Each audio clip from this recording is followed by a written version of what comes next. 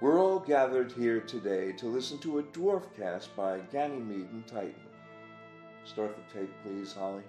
Awooga, this is a DwarfCast.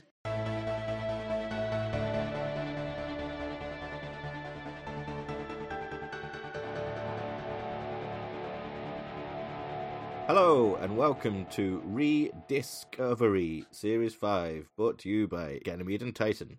This is the series in which we revisit the delicious Red Dwarf DVDs one by one, sharing our memories and re-reviewing the features after up to 20 years in some cases, 19 years in the case of Series 5, which came out in November 2004, which was a long bloody time ago. I'm Ian Symes, and with me as always are Jonathan Capps. Hello. And Daddy Stevenson. Hello. I would say it was about 19 years ago. Well, by the time we release it, we'll see. So, thinking back to November 2004, I barely remember a thing about this release. I wonder why. Because I had just started university in September 2004, and my priorities may have changed compared to all the previous DVD releases. Yeah, I just started uni as well. 3 years late, but I wasn't living in halls. I was at home, so nothing much changed for me. So I was probably devouring this. But I don't really remember. There was nothing big around the release other than the special edition. Remember that? Yeah. With a Scooter. No. It was a Starbug this time, and then Scooter was 8. Ah, yeah. I think a little die-cast, little metal Starbug, which I still have, obviously. Nice. It's good. It was corgi, Really wasn't it? good. Yeah. It was the Corgi toy, yeah. It was originally released as a toy that you could buy alongside a pencil, a big red pencil that they'd packaged it with. It's a very nice model of a pencil, to be quite honest with you. It is a very nice model. Yeah, like bucking the trend of just like, it's like, wait a minute, this is good Red Dwarf merchandise that isn't a DVD. That's strange. It's kind of fitting that it's packaged with a DVD because it was the best it was ever going to get. Yeah. What I mainly remember is there was a few things that were particularly kind of exciting about it, like a couple of things in the deleted scenes that we've been, kind of waiting to see. And at this point, we expected a certain level of quality, and we got it, and it probably exceeded the expectations, if I'm honest, looking back at it. Well, I have used a website called Ganymede and Titan to research what the contemporary feeling and reaction was, and apparently, I don't remember this at all, but apparently Play.com failed us all. Everyone pre-ordered it from Play.com as usual, and no one got it on the Saturday, and everyone was really pissed off. Bastards. Privilege, right? There's a post here, posted on the 6th of November at 10:19 p.m. by me, to headline "The Posts Arrived," and the post just says, "Oh fuck, oh fucking hairy Jesus and fuck cunt fanny hole." Oh, Play.com, why hast thou forsaken me? Curse you, God, for making me this way. 2004 Ian Symes there. So yeah, I said here that I vowed to go out to Tesco at 6 o'clock on the Monday morning to get it, which once I read that, I then vaguely remembered doing that. Yeah. There was a Tesco that was like 5 minutes walk away, a big Tesco that had DVDs, despite having pre-ordered it on Play.com and it being in the post. Going out and getting it first thing on the Monday Wasn't morning. quick enough. Student loans are paid as soon as you start the academic year, incidentally. So that's probably why you bought 2. Yeah, if it was any later than early November. Because I seem to remember I bought 2 as well, because I wanted to keep the DVD in its special edition box and have that separate, and then have the Series 5 disc as well. Yeah. So having it twice kind of made sense from a half-assed collector's point of view. And I think the ones that you ordered off the internet were almost all the special edition ones. Like everyone's internet orders were special edition, so you go and buy the standard edition from Tesco or H&B or Smith's or whatever.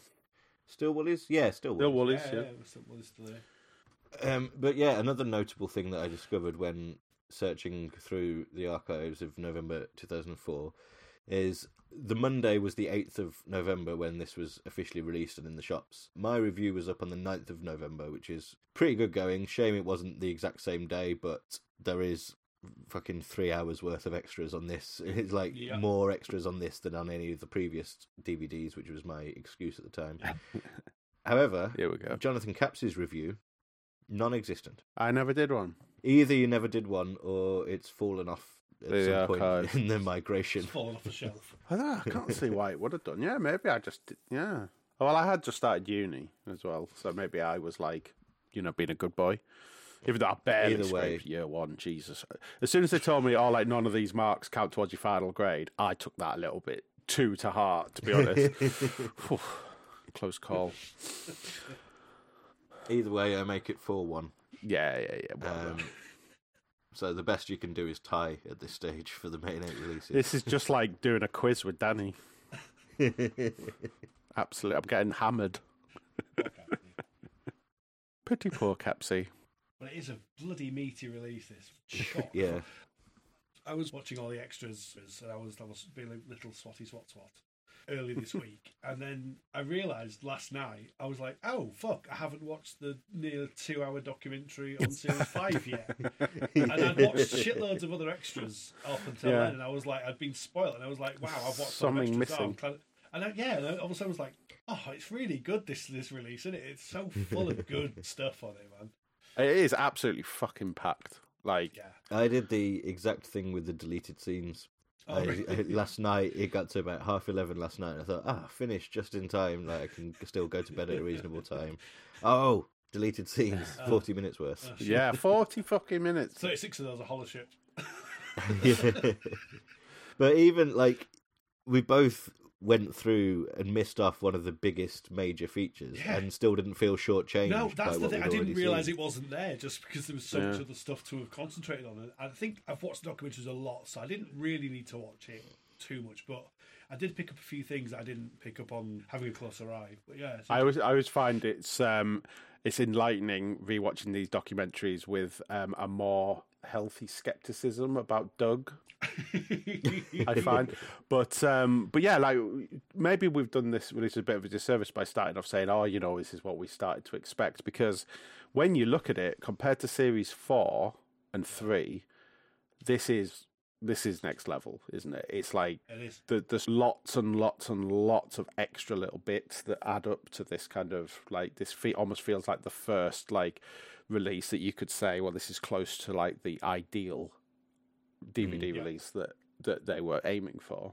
And the features that are there and carried over from previous ones have raised in quality for various reasons. So normally on these podcasts, we have one thing that we do a commentary on and then talk about all the other extras. But we kind of realised that none of these ones really suited a commentary. Like Dwarfing USA was a candidate, but we've talked a lot about Red Dwarf USA recently. Like we've done a whole Red Dwarf USA podcast, and also it comes up a lot in the last few Smegazines. The SFX of Red Dwarf 5 was a candidate, but then we realised that in itself is mostly just a commentary. So we'd be commentating on a commentary. So we decided, fuck the police, we're not going to do a commentary for this one. The commentaries will probably be back for the next release because there are some more easy candidates on there. So instead, shall we just go through this lovely list of features on Foley? Yeah. Let's see how many I've DVD forgotten to box. watch. The first one is cast commentary, which is different because no Craig Charles. Okay, Yeah, Charles. he's not well. So like the balance is all off. It's all different. Yeah. But is that for the better or for the worst? It stops. It like Craig was the other person who could sort of like temper Danny. Well, yeah. But like, I almost feel like Danny is most likely to play up to Craig's. It's almost like, splitting up the two naughty lads in class. Oh, I moving see. one to the front. So, yeah. I think Danny plays up. He's always playing to a crowd, and he's always trying to make people laugh. And I think that is true for Craig more than anyone else. He's still a pain in the arse, but he's like, I like Hattie is clearly just like making it fun for herself while they're doing these commentaries, because she is throwing out some amazing jokes that like flights of fancy that her brain does when she hears something and then immediately just reacts to it, and it's like I've just realised where I get that from. Other than being around you guys for way too long she on and saying the first thing that comes into your head because it might be funny. Yeah, that's a stand-up brain, isn't it? Like, yeah, she's quietly hilarious. Yeah, just she'll say something and realise how funny it was, but no one will kind of react in a suitable way, and it's really annoying. It's a little bit like the Fast Show sketch of the woman that men can't hear. Yes. Yes. She's there bashing things out, and the men are just talking over it. There's often a case, and this could be with anyone starting a joke, is one of them will make a joke, and then every single one of the others will just repeat the joke down the line, and then it always ends with Danny repeating it at the very end. And he does it about 4 times, and then he's rude about some random actor, and then he calls Norman Lovett a cunt, and then they move on. Like, this is the pattern. I have a confession to make. I didn't have time to listen to the commentaries at all. Oh, really? At all? So how are the turns of table? Because I've been making notes on all of them so far. But of all the things, I still don't feel like I'm missing out on anything. It's interesting, this one, because this one does feel different because Craig's not there, and there is a different kind of energy in the room. Chris's seems to be a bit more animated, actually. Yeah, he is. Yeah, he's kind of like the alpha. Sort of rises up Craig's, to take the space that Craig has created. I do remember him literally impersonating Craig at various points and having conversations with his own impersonation. Yeah, he does do this thing where after about 10 minutes he'll just be like, "You've been quiet, Craig. What are your thoughts?" And then he'll just keep coming back to it every now and then, and it's a really good running joke. And what I find really fascinating is that after all this time, they just have this relationship where they could turn up to each other at a pub and just rip the fuck out of each other and walk away, still best friends. Like, there's not much that would ruin a friendship. Do you know what I mean? There doesn't seem to be anything that would break it right now. Well, they've gone through it all, haven't they? They've gone through hating each other, especially Craig and Chris. I just think that but it's like they've gone through, but they still act the same way and be friends rather than. Do you know what I mean? The ribbing's still there. It's just that it's taken differently. I think it's fascinating. But it still feels the same now, because this is like when they were recording this, they'd been together as a company for like 15 years. Now we're nearly 20 years on from that, and it's still not changed. That's what I mean. They haven't. That's weird to think. Yeah. They're probably even better friends now, from the impression we get. Yeah, it's that chemistry, isn't it? You just can't replicate that. That's why the show is special in so many ways. It is extremely rare to get a group of show business people, like creative, artistic people, and for them to not have a catastrophic career-ending falling out at some point in 35 years. That's happened because, that happened in the writers' room. Yeah, that's a very good point. Twice. It's happened. I mean, I think at some point, obviously, Chris threw his head out the pram and decided to leave for a bit and then come back, but that was down to other things other than just work and sort of relationship problems. It was a work and a time commitment problem. And also the thing that brought him back so quickly afterwards was realising what a lovely time he'd had doing his little bit in Series 7. Yeah. So it is like he realised, it's probably at that point that he realised, hang on, this is a bit more special than anything else I've done or am going to do. At some point, all of them have come to terms with the fact that their career is defined by the show. And I got a feeling that Chris was probably the one that it was hardest for to accept, because he's more the career actor. In fact, he is the only career actor. And also, he is the most... This is no disrespect to anyone else, but he is the one most deserving of having become a comedy legend and, of having more than one career-defining role, like Ronnie Barker or, And he David did. Gleason. I mean, like, maybe he's like, oh, okay, I have had my second career-defining role. People will know me. Like, I know people now. I put a Smega Drive meme in work Slack the other day, and one of our developers said, oh, that's the guy from British Empire, isn't it? I was like, yes, it is.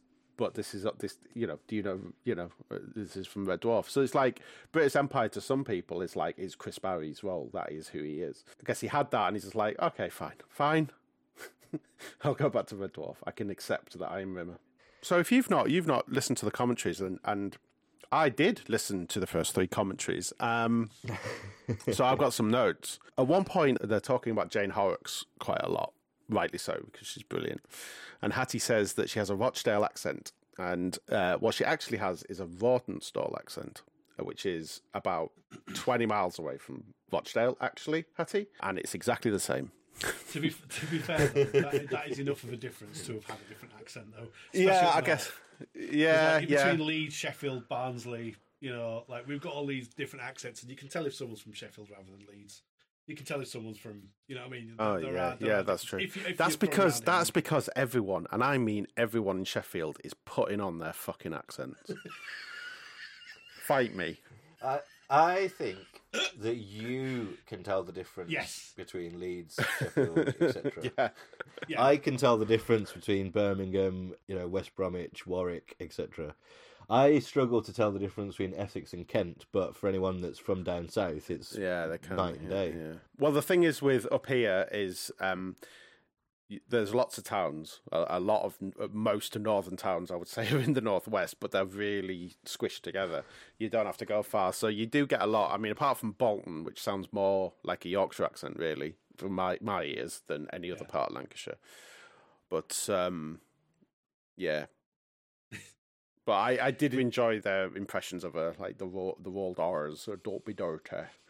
And it's one of my favourite accents to take the piss out of.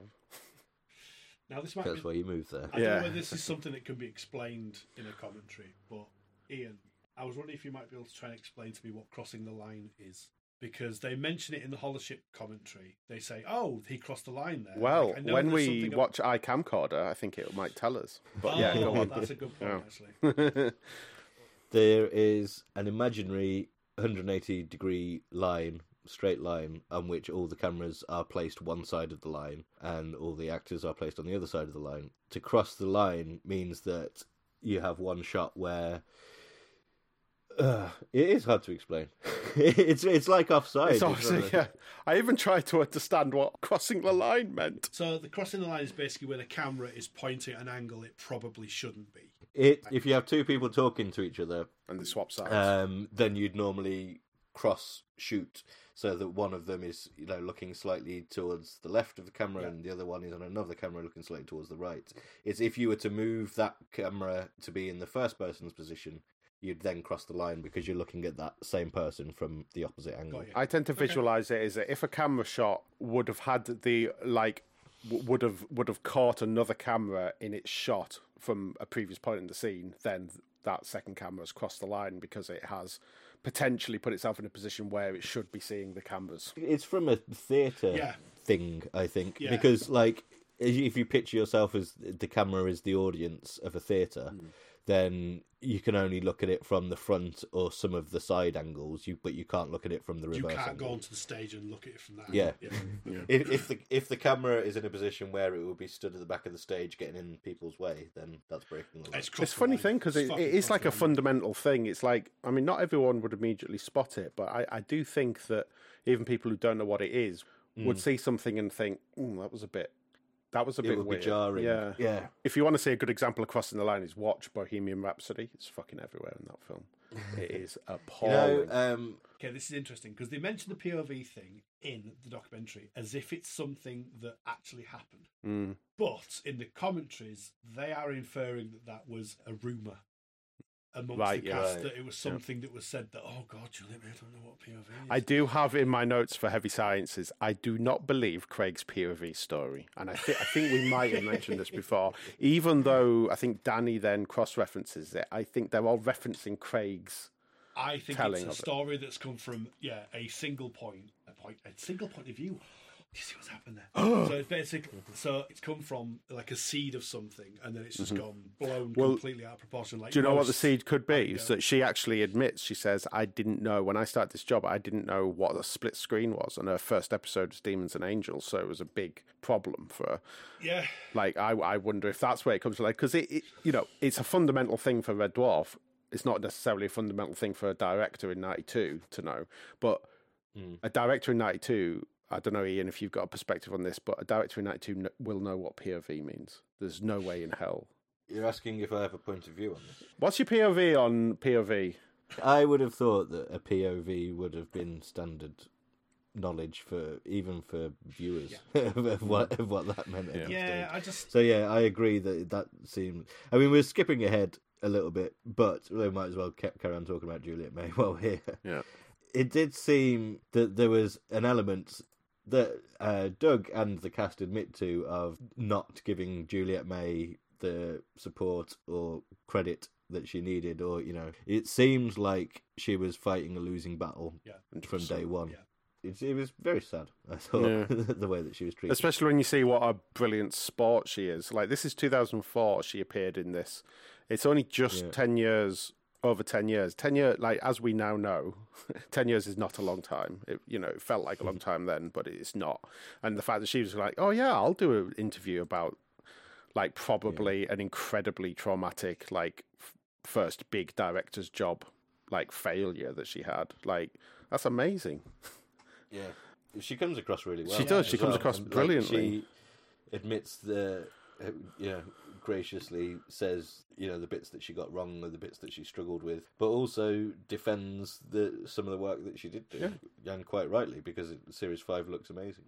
I think that the cards were always going to be stacked against her. Like, there was a lot of factors about Red Dwarf in particular as a show is just one of those shows where it has a sort of a shorthand where if you weren't there when that shorthand was set up, your learning curve is going to be insane.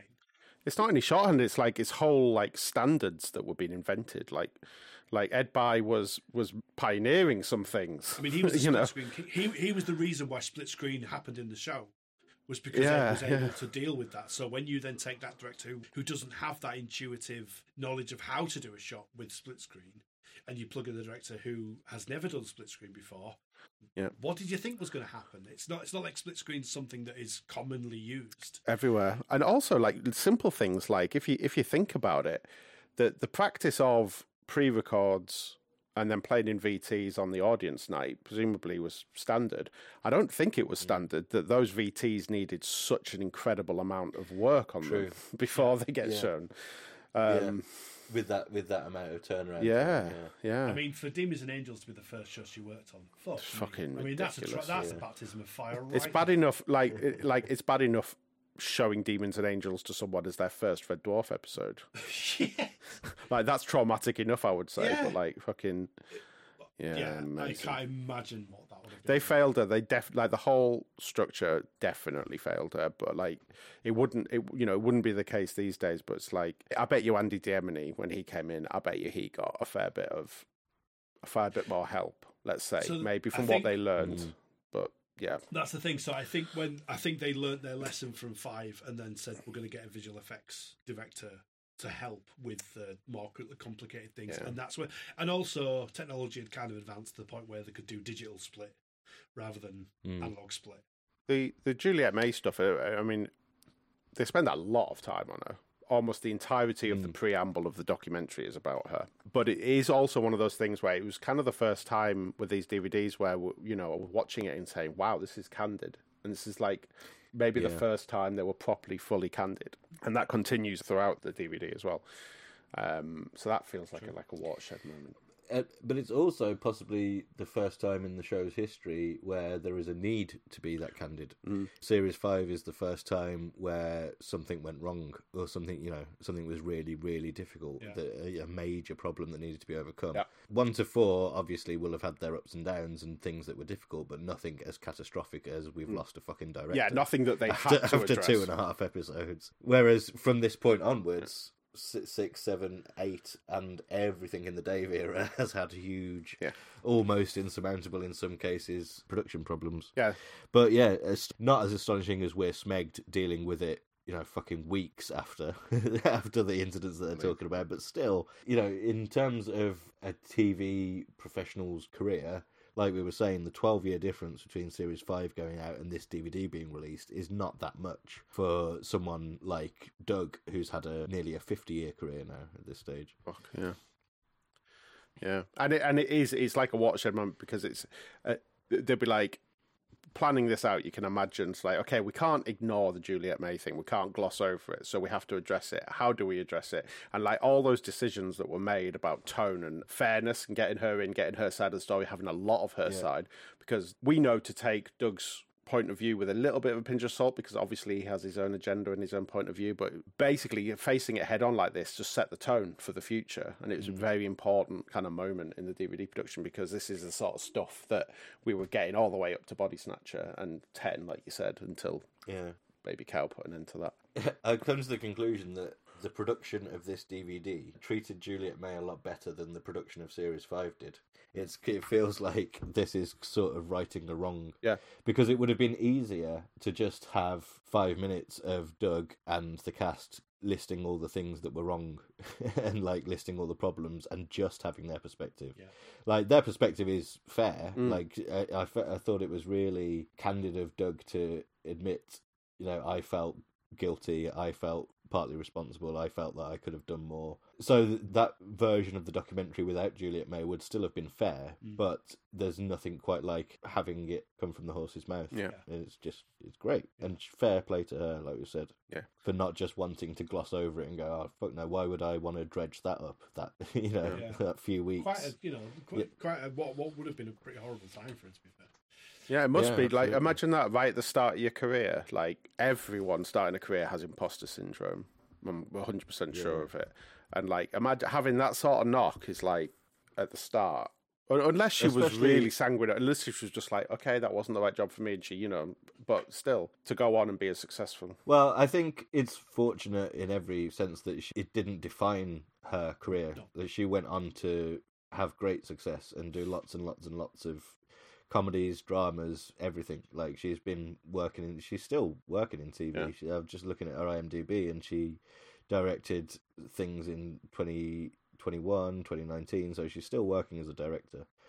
If it had been, that major of a setback to her career, then maybe she wouldn't want to have brought it back up in 2004, but she had already by 2004 reached the point where that was just a blip and she was a success. It's said in the documentary, but it's not a reflection of her ability. Like, it's just the reflection of how much of a nightmare of like technical know-how it is to jump into a show like that. Like, it's just not an easy show to work on. It's not an easy show to present anyway. Even the storylines are complicated, everything's complicated. It was too early in her career. That was it. They gave it to someone who didn't have the level of experience. When you think about it, it's kind of weird that Paul Jackson recommended her at all. But that was something that I had not really thought about too much before. But when Doug mentioned that, it was like, oh, she came as a recommendation from Paul Jackson. There's two things that were interesting. One, he was blaming Paul Jackson basically, because it was Paul, because he'd made such good recommendations. We didn't give it the scrutiny that we should have done. So, it was all Paul's fault, was it? Yeah. But also, do you know what it was that Paul Jackson had worked with Juliet May on that led to that recommendation? Can't have been far before. Was it Heil Honey I'm Home? It was Heil Honey I'm Home. She directed Heil Honey I'm Home. I was like, right, I've got a job for you. Bloody hell. Trust me, this one's not a poison chalice. I promise. Okay, now. I mean, Hitler has been a guest star in it and will be again, but multiple times. He's very much the seventh dwarfer.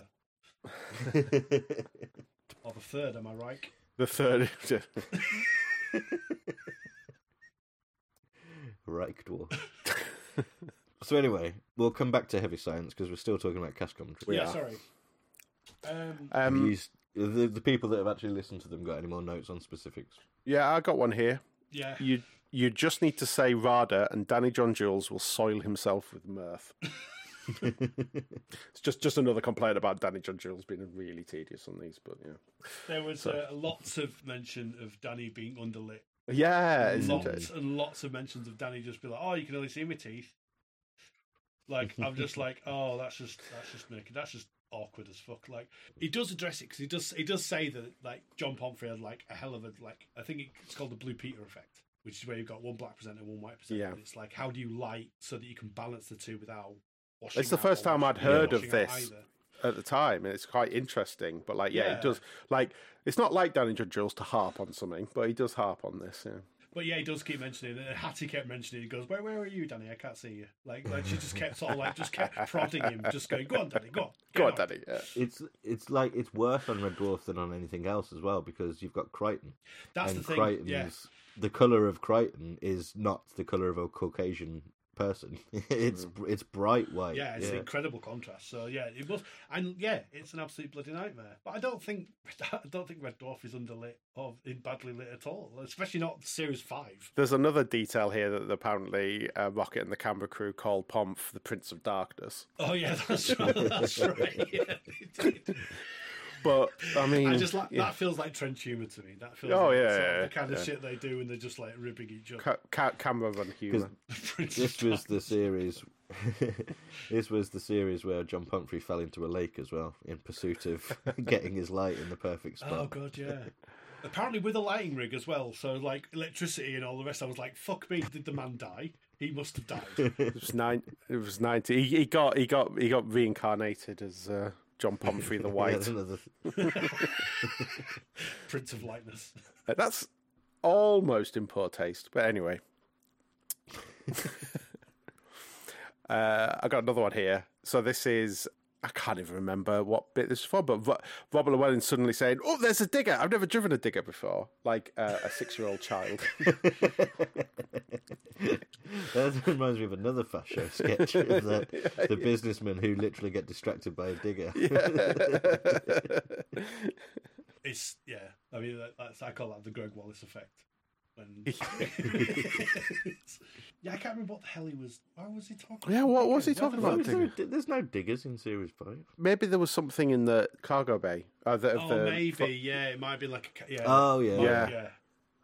Just the fact he's like, "Oh, a digger! I've never driven a digger before." I was just like, "Fucking hell!" Like, I put my headphones on, but I can still hear my son for some reason. I bet Chris has driven diggers. I bet he has. I bet it's on a Channel 5 documentary. If diggers do have massive engines, or then yes, he will. Or a low budget VHS. Massive engines. I like how cagey Chris is because they start ribbing him about his ad work and how he was earning a huge amount of money back then from ad work. Oh yeah. And I'll say, "Oh, do you still do it?" And he's like, "Oh, no, I've replaced it with other revenue streams. It's not really the place to talk about it." Can I just say, it wasn't everyone. It was Danny. Oh, okay, right. Danny was basically going, "How come you don't do that anymore? How come you don't like?" But just it's like cunt?" Isn't the received wisdom with Chris is that he does quite well in the after dinner circuit? I think so. Yeah. He seems to be still. Or did. I don't know. I wonder if that was the as much of a thing. Yeah. Because you either do adverts or after dinner speaking. That's the big money, right? So yeah. Yeah. If it's a corporate, it's a company dinner Yeah. type thing, then you're making. He's fucking perfect for something like that. 400 quid at least for an hour's work. Well spoken, funny. Can do stand up, Amiable, do impressions. Yeah. Like he's corporate after dinner speaker's dream. I mean, it's kind of funny that Quite right wing, perfect. Quite. Can you imagine Chris in a room full of very rich people telling? I don't want to see those tapes. I don't. Yeah, I can very easily. I mean, now it might be a bit more of a problem because his topics of conversation might be a little bit more extreme. It's great to be here today. Of course, the globalist conspiracy nearly prevented me from coming. The globalist conspiracy for the council to spend all its budget in the end of March. Closed a motorway. So I got one more note, and I think this is Danny that says this, or Chris. Danny, you might remember, but so easy to get those two. They're talking about the handmaidens and whichever one it was that had died soon after. And the very last thing that's said in that commentary is said, "Well, she lives on in Red Dwarf, which is the main thing." I think it was Chris. I think it was good, yeah, because Danny didn't know that had happened. Oh yeah, so no, Danny was really shocked. Yeah, he was just like, "Frances Walker Lee, she died," and Danny's like, "What?"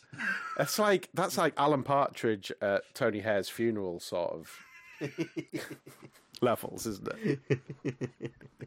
That's the main thing.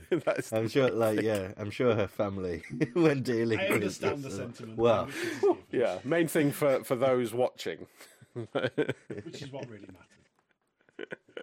matters. I can picture that just being Chris realising that the thing was about to end on a really low point and trying to, in the limited time he had left before the credits finished, trying desperately to reel it back to a positive note.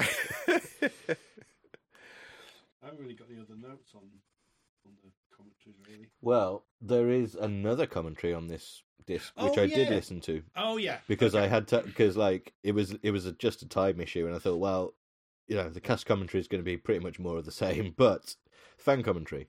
At the time when this was announced and everything happened, I was a prick about it. Because at the time of the commentaries being recorded, I would have been just under 18 and therefore not eligible to take part. No. And so because I was a petulant 17-year-old cunt, I was just so sneery about the whole thing. I was like, oh, who cares? Jealous, like, right. no sense of fucking self-awareness at all. Yeah. Of thinking, well, who cares what a bunch of fans have got to say? I think I probably on G&T disguised my contempt as much as I could, but privately and on forums and stuff like that, I was a bellend about it. Yeah. And I just want to apologise to everyone, ever. This is a really hard video fine. to make, but But it is. I kind of remembered being annoyed by it. I think again it came from a thought of like, I'd like to have done that. I've got the exact same note. I said I have a dim view of these at the time, but it was pure jealousy. It looked like a lot of fun. Like listening to them, kind of just having a laugh, watching, and like Andrew having to constantly tell people that things were going to be on the deleted scenes. Like, I remember a deleted scene when he goes, it would be on the disc. Just I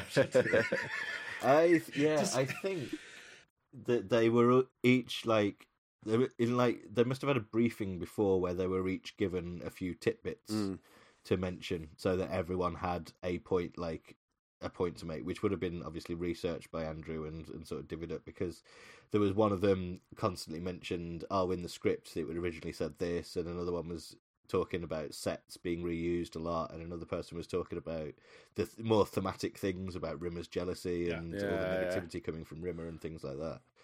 So yeah, it was really well done and well moderated. I got to say the highlights pretty much always Andrew's.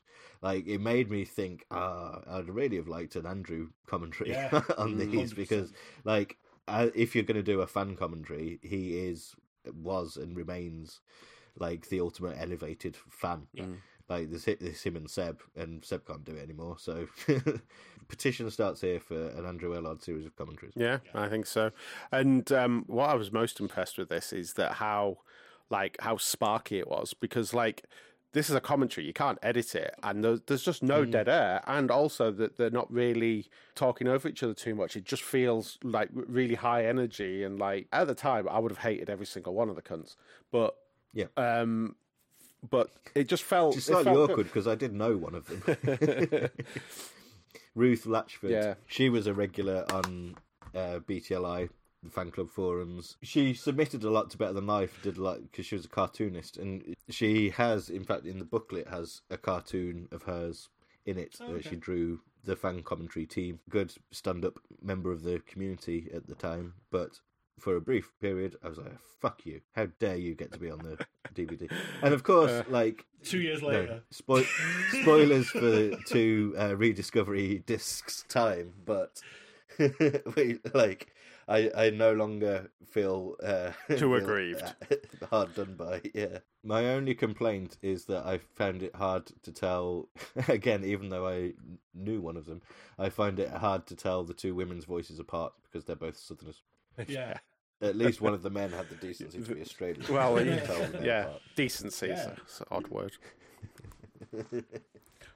Shall we head back to disc 2 and Heavy Science? Yeah. Because we've talked the hell out of the Juliet May section, but that is only the first 10 minutes of this 1.5 hour documentary. Oh, it's such a good one, this one. I do like watching this one a lot. I'd forgotten until I saw it. I hadn't forgotten, but I'd forgotten how much of a difference it makes having clips from the rushes used as the punctuation between sections and to cover edits and stuff, rather than it was fine using clips from the episodes themselves, but a whole other layer to actually be able to illustrate when you're talking about a particular behind the scenes moment, to be able to then cut to the full rushes of that thing happening. It's just so good. First time properly as well that we were getting like rushes we'd never seen before. Yeah. This is again the start of a thread. That it just gets more and more heavily used right up until the zenith of it with Body Snatcher. It's now to the point where because we started off series 1 and 2 didn't have these types of episode by episode documentaries. Yeah. Series 3 and 4 did, and they were very, very good. But series 3 and 4 now feel like the odd ones out because series 5 took it to such a whole new height that was then maintained by 6, 7, and 8, and then they went back and did 1 and 2. Yeah.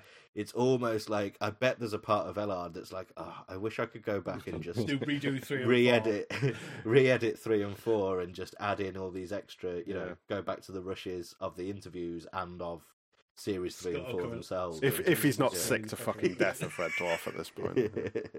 No, I mean, the best of those bits of rushes that we see is Craig, don't bugger about. And then Craig just being a tit about it, just like being incredibly dangerous. And he's just like, whatever, mate, whatever. It's like, can you imagine what that's like to work with on a fucking daily basis? Craig said, I was a bit wild back then. Yeah, he seemed to realise, in 2004, he realised that he was a bit of a ballad. You look back at those rushes, Craig. And you've got Robert absolutely shitting himself in the middle of this canoe because he can't swim. Seriously, right? There is nothing more terrifying than being in the middle of a set of water where you can't put your feet down. I mean, it's in a fucking, foam latex suit. What would happen if that got... It seemed like a fucking stone. That's why they're frogmen. The kindly frogmen. Yeah, he's not built of water wing. He did have water wings on, though. He did have water wings on, and part of me wonders if that was actually something for Robert. I think it would have started as for Robert's benefit, and then it was actually that looks flashy. I think genuinely. Keep him on. Yeah. To fill in, I'm not unfamiliar with risk assessment forms, and you do have to write for any shoot, whether it's studio or location, there has to be a risk assessment form filled in for insurance purposes. For studio, you would have a sort of blanket one that covered everything, and then if you were doing something extra, like sparks and explosions and stuff, you do a separate one for that. But for a location shoot, and you have to go through and list every single potential danger, no matter how remote the chances are. You've just got to demonstrate that you've thought about it. So you would put anything that involves water. Electrocution is a risk, and that's a severe one because the way it's calculated is it's a combination of the likelihood of it happening and the severity of if it does happen. The effect, So it's not likely that you'd get electrocuted, but if it does happen, everyone's the person dead. dies. So therefore, it's a high risk. And if it involves water, drowning is definitely a high risk because it's not likely, but it is fatal. So you do then have to put down what steps you're taking to ensure that this doesn't happen. And one of those would be, you'd have trained experts on standby, you have frogmen in the water to rescue people, you'd have first aiders on set, people that are trained in resuscitation techniques, etc., etc. You would also put, and we're going to put water wings on the actor that can't swim, because that would help for insurance purposes should the worst happen. And maybe make the giant columns of flame that come out of the swamp individually controllable, maybe. So when Craig Charles tries to light a cigarette, you could just turn it off. But, I don't know, maybe it was, because I think it was. I just think one of them does dip down. Yeah, when they crash into one, it goes on. I wondered whether they went over the top of it and it stopped. Yeah, I went over the top and it was just burning underneath the fucking bow. I mean, I understand that Robert was telling, but I mean, Robert is so funny at telling a story, and the retelling of that on the documentary is just fucking hilarious. Actually, the cutting on this documentary is superb. There are some amazing one-liners that get thrown in, like when Chris is getting oiled and Crichton, fucking hell, when Robert says, it made a lot of heterosexuals quite curious. Cut to Craig saying, I would have shagged him.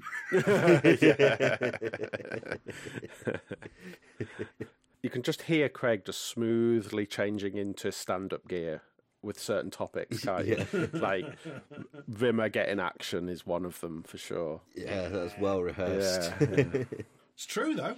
Got a point. Yeah, well, It's got a yeah, point. yeah, it is true. There is one bit I really enjoyed was when they introduced Jack Doherty. Fucking brilliant. Danny had completely forgotten that Jack Doherty was in Red Dwarf. But then again, Like, Jack Doherty, was he? Danny forgets that which episode is the Inquisitor because he thinks it's the one with the face, and he thinks that's Legion. And Yeah. so Danny's memory is Yeah. not the not a good. He's an test base. unfocused individual. Yeah. But oh god, Jack Doherty's so fucking funny in this. Brilliant guest. Yeah. Just under dry, like it takes you a little while to tune into the frequency of dryness that he's that he's using, and I love that he originally pitched Inquisitor as being camp. I'm going to expunge you. yeah, that would have been ultimately regrettable. I think. Oh yeah, Would I have think the decision taken a couple of were right. yeah, Doug yeah. gets idea for time with. Yeah, the details that Jack was just really good friends with Rob and Doug from Spitting Image days. Yeah. Rob and Doug had given him and Murray Hunter their sort of big break and getting their first sketches on telly through Spitting Image and remained friends ever since. Yeah. It's just really Yeah, nice. it's nice. Yeah, There's definitely some DNA in the whole sort of Absolutely Crew versus Red Dwarf. There's definitely some overlap. yeah. Do you know what? There's potential for a commentary there. I think. Excellent idea. Yeah. I love it. Should that be what we do for this? I think so. Yeah, that's Put that on the list. yeah. I always love hearing Howard Burden talking about the costume designs and stuff as well. Mm-hmm. Like hearing about the Inquisitor, like the fact that everything apart from the mask was basically reused from another series. So now my brain's going, well, what was it? All the I other just wanna bit, know yeah, more bits things. of. I bet you was like the simulant from Justice. There's quite a bit Yeah. of that maybe, and Yeah, that's what he said. Was Yeah. bits of simulants and androids Yeah. from previous series. Because to be fair, like the brief is difficult to explain, and he did a fucking amazing job at it. Oh, they should have just said it's Crichton in the future. And then just reuse Yeah. Crichton's costume.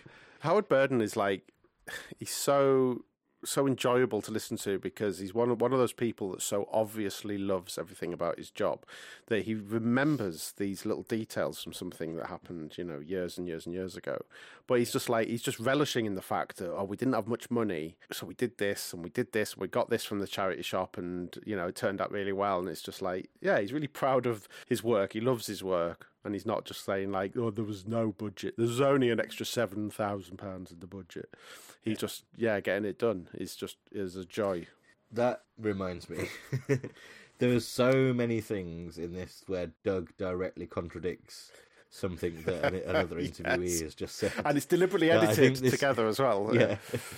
This is probably the first time where Doug's interview was recorded after he'd watched the rushes of everyone else's interviews, clearly. Yeah.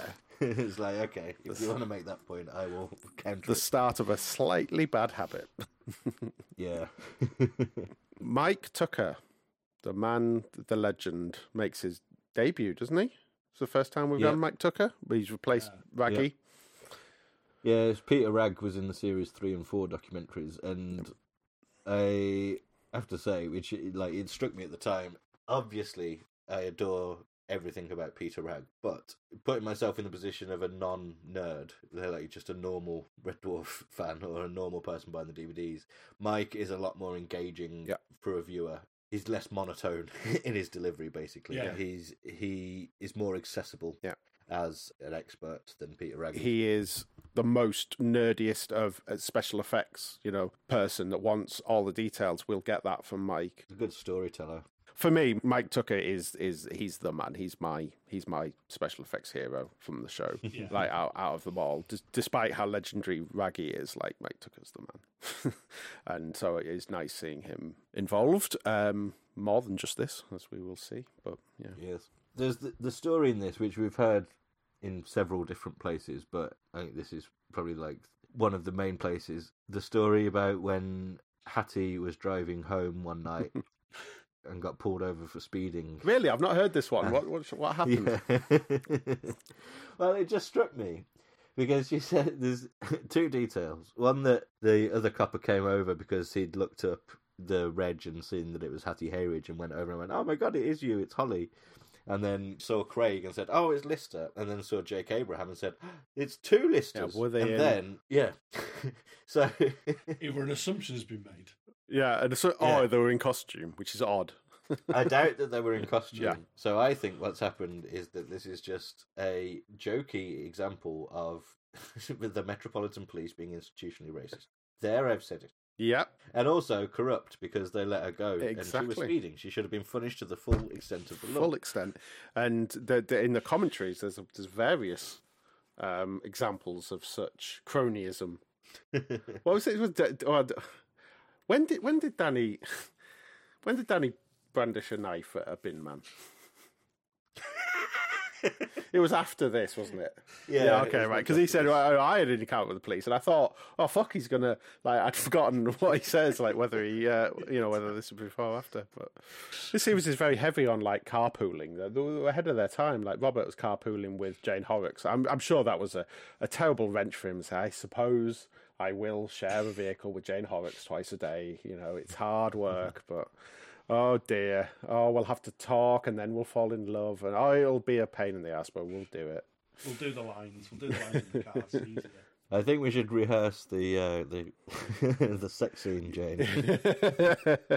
Oh yeah, that's a point. Since we're talking about Jane Horrocks fucking again, they talk about her accent in the documentary quite heavily, and they really harp on it. And Juliet May says, "Well, the thing is, she was terribly northern, terribly northern." It's like, all right, It does, yeah.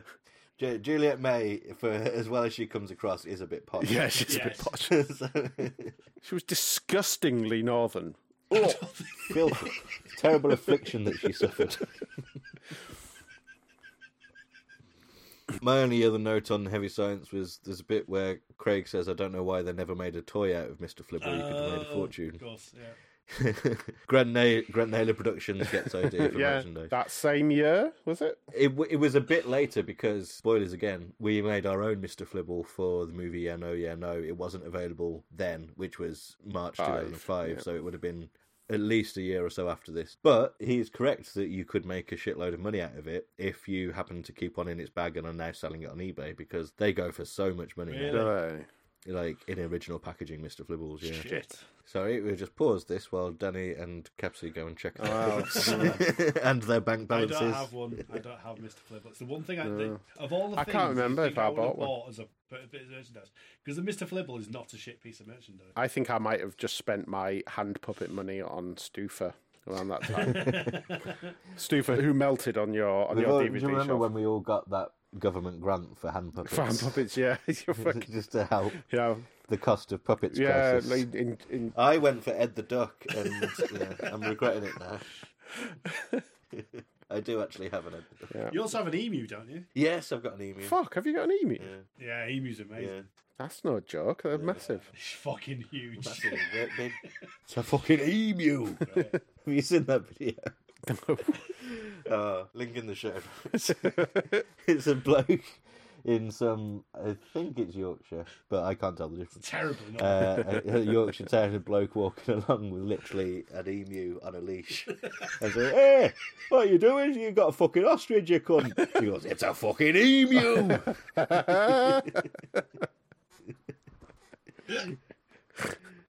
That is a very northern exchange. It's Apart a from bastard. the presence of an emu, that is the one outlier there. Ostrich, you cunt. Anyone know or are interested in what the pig-related show that Timothy Spall was in? Yes, I want to know. 'Twas a TV adaptation of The Tale of Little Pig Robinson by Beatrix Potter, and it looks shit. Ah. Well, it He had was Timothy pig. Spall, French and Saunders, actually. I've only just realised. Yeah, and it looks like his mask does look fairly horrific, to be honest. God, that does look horrible. Gordon Kay, fucking hell, it's a bit of a cast, to be honest. Prunella Scales. French and Saunders are in full pig gear as well. You don't hear them fucking whinging about it, do you? Toya Wilcox is in it. Got 7.6 out of 10 on the ever-reliable IMDb ratings. It's an actual thing, right, isn't it? It's a prosthetics... What's it called? Prosthetics... Is it prosthetic psychosis? Or, there's something that actors that are wearing prosthetics a lot, it can really start to, degrade their mental health, to be honest. And again, if there is such a thing, there will be a link in the show notes. But like, it doesn't seem like, you know, Robert jokes about it, but like we do forget that he was very ill in the Promised Land. It's like it's a really like harsh thing to go through, especially something that completely alters your appearance to yourself and others. Yeah, Timothy Spall. That's really interesting, actually. That whole like he just fucks up his first take, and then puts in and that we actually performance, see it. and we see it as well. So he would have had to clear that, right? Like he would have had to say, "Yeah, that's fine," because they had things with Robert Bathurst that they couldn't include some things, didn't they? Or perhaps there was a difference in the contracts between Series 1 and Series 5, because now you'd just say, we can use anything that we film of you in any way in perpetuity forever, and everyone would sign that. Yeah. So maybe they'd introduce that by Series 5. But it's just so astonishing to see an actor of the calibre of Timothy Spall just having a bad day. Well, having a bad few minutes at the office, and then just absolutely nailing it on the second take. And committing all the cardinal sins of giving the game away when he fumbles and just carrying on. Because he's never shot in front of an audience before. Yeah. He's probably done mostly single camera dramas at this stage of his career. Because I know, like, Avida St. Pet was obviously his big break. That was multi-camera, even though it was non-audience, it was a multi-camera drama. But in a single camera drama, if you do dry, you just go, "Oops, sorry," and then carry on, and that's fine, because it's going to be cut to buggery anyway, but you just don't do that in front of an audience. No, you got to keep the flow, I guess you just don't assume that, Timothy Spall isn't going to come in and struggle. We just let him get on with it. Or maybe, you know, there should have been a bit of coaching, just like you're in front of an audience, there's some ground rules for, like, keeping the atmosphere. But, very, very interesting. But was Back to Reality the one that Rob and Doug directed? Yeah. Juliet May did the location stuff, and Rob and Doug, by the time it went to studio, Rob and Doug were at the helm. Yeah, so that. So Juliet May did the location stuff in Back to Reality? She's credited as SS Esperanto director, which is a very specific credit. Yeah. It's like a one-off credit. That's good as well. Everything Juliet May did, particularly the location stuff, which I guess, I don't know, she would have had more time to work on each individual shot on location than she would have done in a studio, but everything on location is just stunning. It looks lush. I like, even now to this day, to this yesterday when I was watching everything, I hadn't fully appreciated how amazing Terraform looks. Because like, I watched it so young and watched it so often, and was obviously focused on the dialogue and on the comedy, that I just became used to it. It's like, this is Terraform. But if you take a step back and like picture seeing it for the first time, Terraform looks so unbelievably good for a 1992 sitcom budget. It is unbelievable. I think if I was watching Series 5 for the first time, I'd be thinking, God, this isn't very funny, is it? Fucking hell, this is shit. Where's all the character humour? Where's all the character humour? Yeah, we're talking a lot about 5 at the moment on the other thread of Dwarfcasts, and it's like, it's interesting to know. We can't help it. Like, the timelines have crossed over a little bit. We keep doing that. We did that a lot with the books, and what was the thing we were doing alongside the books? Commentaries. I think they kept being like little crossovers where we were talking about the same things at the same time. Oh, we've done the books? Yeah, do you not remember? No. The next thing after Heavy Science is the deleted scenes. Okay. And one of the deleted scenes is of the opening scene of Demons and Angels, which was completely redone on the day after the rap party. Right, okay. And what is astonishing from that is, like, there are tweaks to the dialogue, like the writing changes little bits and bobs, but mostly it's the same stuff. But the performances are so much better in the version that was used, like streaks ahead, miles ahead in the version that was used. But that was the one that was shot with everyone hungover and tired and pissed off about being there, not wanting to be there, with no audience to bounce off. How is that one so much better than the one they did under normal circumstances? They have time to breathe it, I suppose. I find it weird that, like, Doug, when Doug's, recounting a conversation he had with the cast, saying, like, "Do you not remember? We've got massive holes everywhere. Like, things don't work. We've got to shoot these." It's weird that they did seem to have the time to, like, because it seems to me that reshooting that first scene, as necessary as it ended up being, feels a bit like a luxury. It's not something you'd prioritize over things that you're actually missing. Especially considering it's got the actually effect work and stuff in there as well. Yeah. You'd think, oh, well, we can live with that. It was obviously more of like a Rob and Doug being perfectionists, because they probably could have put together a good series. It was probably eating away at them for all that time as well, like thinking, "Oh shit, we've got." Because they shot Demons and Angels first. Presumably, the intention was to put it out first, because they do talk a little bit about the order of episodes when they decided to put Back to Reality last. But presumably, they wanted Demons and Angels to be earlier in the series than it was originally. So it will have just been eating away at them for the last 5 weeks of like, it's a shame that the opening episode has got this clunker in it. Yeah, that's maybe where Juliet's biggest struggles were. Yeah, the earliest days. It's weird because it looks like rehearsal footage. It doesn't even look like that's the finished product. It looks like this is just general. We just tried to see how it would kind of go. Yeah, we'll just try it out. Yeah, it's some interesting creative decisions as well. Like the kind of the look.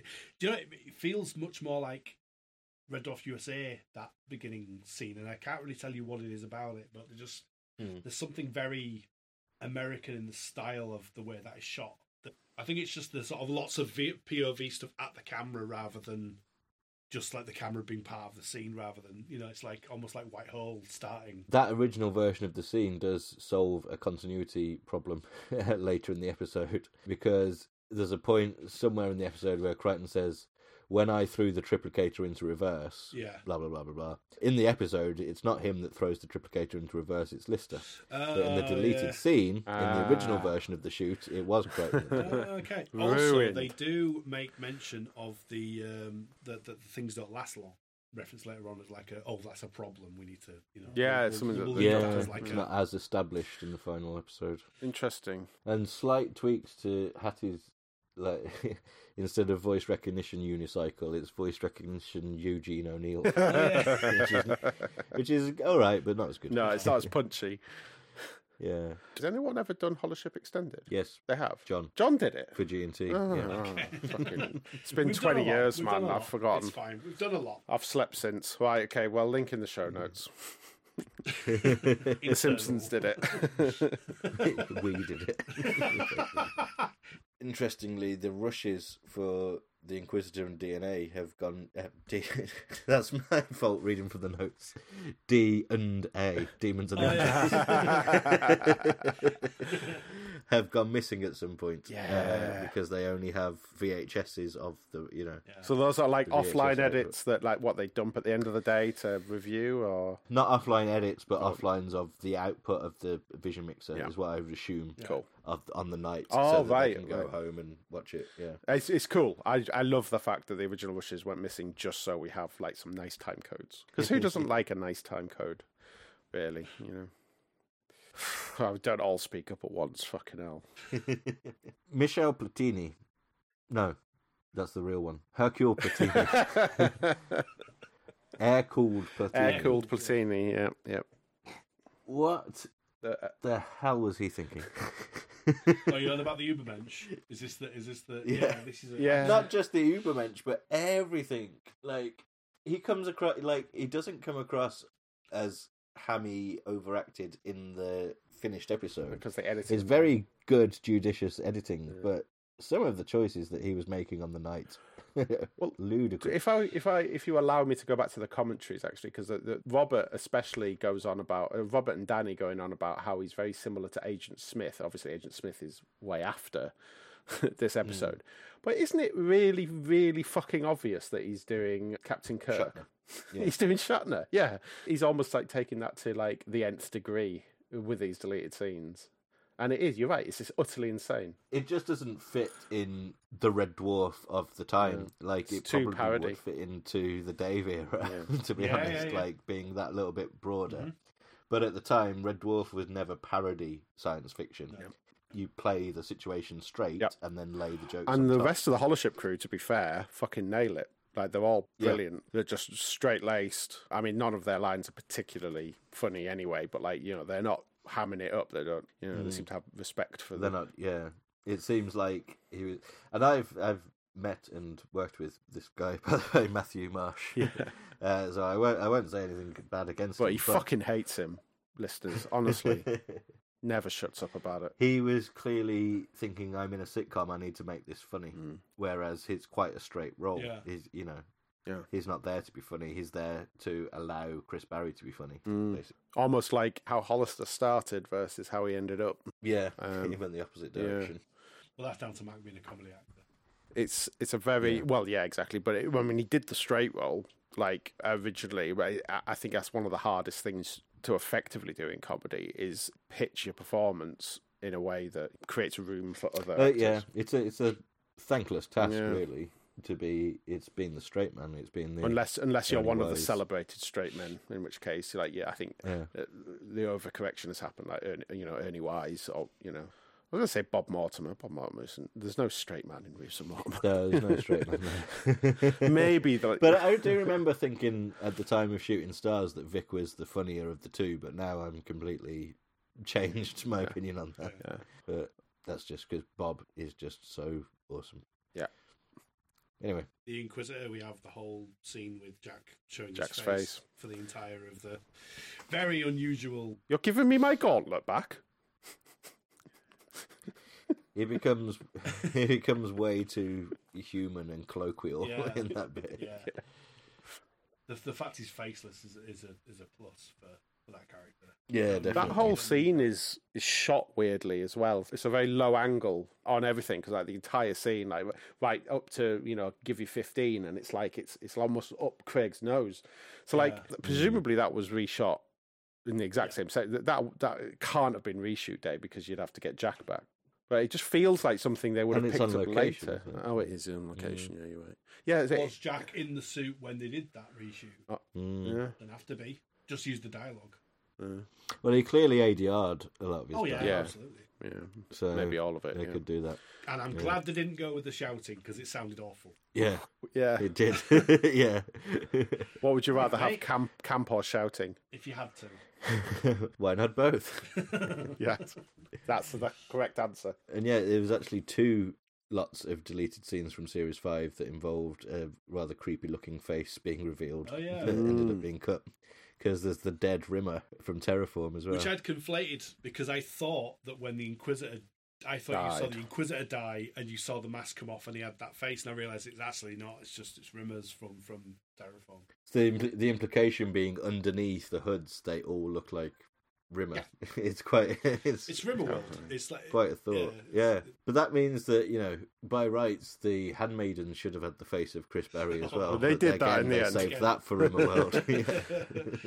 Speaking of the Terraform and the self-loathing beast, I actually, slightly disappointed that the shot of it talking wasn't used, because actually the way that the angle works and the way that was shot is actually really effective, and it doesn't look bad at all. It's like maybe when it was moving, but the idea of having the esophagus move, the throat is the thing that's is fucking brilliant idea, and I think that looked really good. But maybe it's because in the order that I watched the SFX first, had an appreciation for the amount of work that went into it and the idea of it, and then I saw the deleted scene, so it was like, I wish we'd see more, but it's not what you leave in, it's what you take out. And another Terraform deleted scene is notable for two reasons. Rimmer and his little plan to send Crichton out in a Rimmer mask and wear my uniform, the one with AJ Rimmer written on it.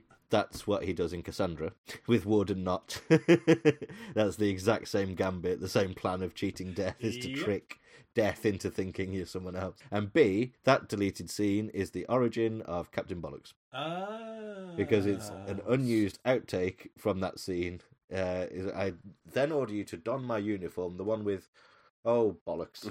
Oh, I love that one. Captain Bollocks. Of course, yeah. I wonder if Doug realises that he was referencing a smeg up or if it was just a complete Yeah, accident. we've talked about this Here we before when when Give and Take came out, but yeah, whether it was a deliberate reference to an unused outtake or whether that's just our minds. Yeah, well, yeah, just everything, like we've absorbed all of this throughout decades, and so we make the connections. Oh, and another one, in quarantine, they have to think of a plan without thinking of it. Reminded me a little bit of Skipper, of where they have to decide the opposite of what they actually want to do in order to have that happen. It's kind of the same. Such a good scene. Fuck me. Just for thinking about it is amusing me. I've got 2 more notes on deleted scenes, and one of them is just that the line, as much chance as a let in an elephant. Yes! That's in the books. Yes, it is in the book, isn't it? And also, what elevates that is, I don't know if it's Craig trying to remember his line, but it reads to me as Lister desperately just trying to think of something like funny and shocking. It's like, more chance than letting an elephant, and it's really good, really good. That's always one of the ones in the books that always makes me crazy because it's so ridiculous.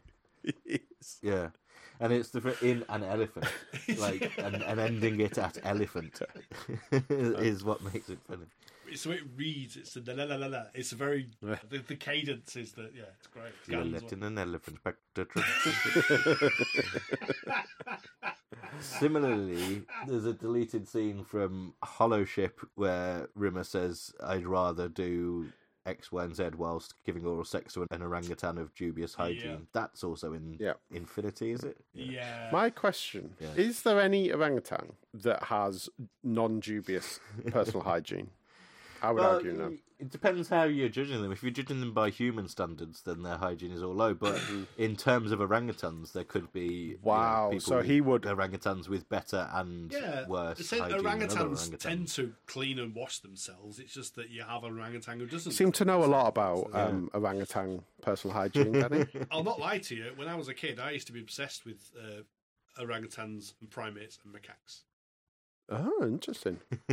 I've just macaqued me pants. I loved me cats and me dogs. Well, that's when I first realised that animals could be gay, because I heard that macaques often had female pairs. Ah, interesting. And that was the first time I ever sort of learnt about same-sex pairing. So there you go. Fun fact. Fun macaques. Fucking now monkeys are woke, are they? I can't believe we haven't mentioned this deleted scene yet from Back to Reality. Oh, that one. The deleted scene. The one that, deleted scene? The Game Over one with the weird effect. Now, we were really excited about this before release. This is one of those things where it's like, okay, all the Hollow Ship deleted scenes, because that was legendary at that point. Like, Hollow Ship went to 40 minutes and we wanted to see all the deleted scenes. Yeah. And this particular thing, which was highlighted in a DV Details article, I think, before it was released, it's like, fucking hell, that looks interesting, if a bit of a failure. And also, Back to Reality was one of the episodes in Primordial Soup, and that scene was detailed in Primordial Soup, but we were always picturing, what do they mean? Because it just said Sprite Lister, Sprite Craig. Yeah. I think also, did it do that in the book where it, all of a sudden in when they get out of Better Than Life, the Game Over words appear above their heads before they go? Yeah. So it's like a lot of these little seeds and stuff were all there, just in different guises. I mean, they weren't. I don't think they look like little sprite versions of themselves. I can't remember that being in the book, but that could be. I can't remember. It feels like it was an idea, and they tried to do it in camera, like almost entirely, rather than like the video effects that they had. It doesn't. I don't know. Maybe it just feels like if it had gone through the full production process, there could have been something that they could have done, even in '92, where they could have done a better approximation of sprite. You could have done an animation. Yeah, I think the mistake was probably trying to incorporate the real actors into it rather than. I mean, I say mistake, but the opposite end. The one that they actually used of a similar idea was the bloody claymation thing in Back in the Red, and that was a big pile of shit. But yeah, to do a Mega Drive, it would have been Mega Drive SNES era graphics at that time. Yeah, but like that would have been cool to see. I mean, if anyone wants to recreate, who wants to have a go at making a sprite set, let us know. Some of my favourite fan art in Red Dwarf is when someone goes like super 8-bit or even 4-bit. There's some like incredibly chunky pixel versions of the characters that just look brilliant. Like I love really low fidelity pixel art that just has to do a lot of heavy lifting to like Atari 2600. Yeah. Fucking like yeah.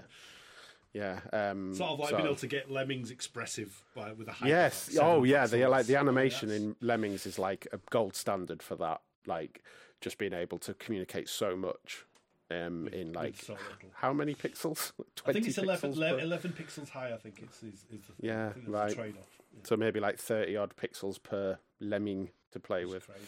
Great for cross stitch. Yeah. This is exactly the sort of thing I want to see in the deleted scenes, like swing and a miss. It's rubbish, but who cares? We want to see the failures. Yeah, exactly. This is the really interesting stuff, and I think it's almost like, well, look what you could have got. So just appreciate what you've got, because basically they're fantastic. It gives you an appreciation of the process, because there's very rarely that you look at a deleted scene and think, oh, I could have done with that being in. Because at the end of the day, Series 5 is fucking paced so well, and this is the reason why, because very hard decisions were made about cutting stuff out. I would say that there are two scenes in the deleted scenes, or two moments that are well worthy of, comedically, well worthy of being in a Red Dwarf episode, but in both occasions you can see why they were cut, and it's just for pacing and timing. Yeah. The first being Hattie's only joke in Series 5. Yeah. The bit in Hollow Ship where Rimmer runs in and she has a one-sided conversation and is very, very, very funny with it, but obviously at that stage of the episode of Hollow Ship, you can't pause it for 30 seconds to do a joke. And the other one is in Back to Reality, where it's Rimmer trying and failing to tell a joke. Oh, yeah. Perhaps you'd have chosen not to do the comedy East Asian accent unless you were making Fathers and Sons. But other than that, everything about Rimmer trying and failing to tell a joke is just fantastic. Yeah. But when you're at that stage in the episode where they're running away from peril and you want to get to Back to Reality world as soon as possible, you don't want a 30-second hold up there. Yeah. Doesn't he do something similar in Back to Earth? Yeah, he does. It's a very similar setup of the three tangible ones at that stage, going and exploring and Rimmer staying behind and coordinating and watching things on monitors. In Back to Earth, he doesn't tell a joke. He reads them from his car magazine. Oh, yeah. Yeah. There's another good cut as well in Terraform when the line where he says that there's been a terrible cock-up. Your staff have somehow mistaken me for a virgin. And that, like, crash cutting into, like, the beast, shouting at him to shut the fuck up, basically, is so good in the episode, whereas the deleted scene is like, it just Series 8's a little bit. And like that, just having the foresight of just saying, let's just cut it at Virgin, and that will be this great, like, this very funny line, and then it goes into drama. Stop your foul white, It's an astonishing series. It is the most impressive series of all of Red Dwarf, purely because it could have been a disaster, and they made just this gold out of it all. Lightning in a bottle, I think. Yeah. Not that there weren't lightning in future episodes or even past episodes. It's just the fact that series was consistently good. Yeah, it had no Every episode is an absolute steamer of an idea. Yeah. It comes to something when episodes of the quality of Terraform and Demons and Angels are like the worst ones in that series. Yeah, exactly. Yeah. I used to always think I didn't like Terraform, and then when you watch it, like, why the fuck do I? Terraform's. It starts amazing. It's got an amazing starting joke. It's got like. Oh yeah, that starting joke. Unbelievable fucking thing with Crichton, and it just looks amazing. I mean, the problem with it is the lack of POV shots. That's the only thing. It turns out she didn't know what a fucking camera was.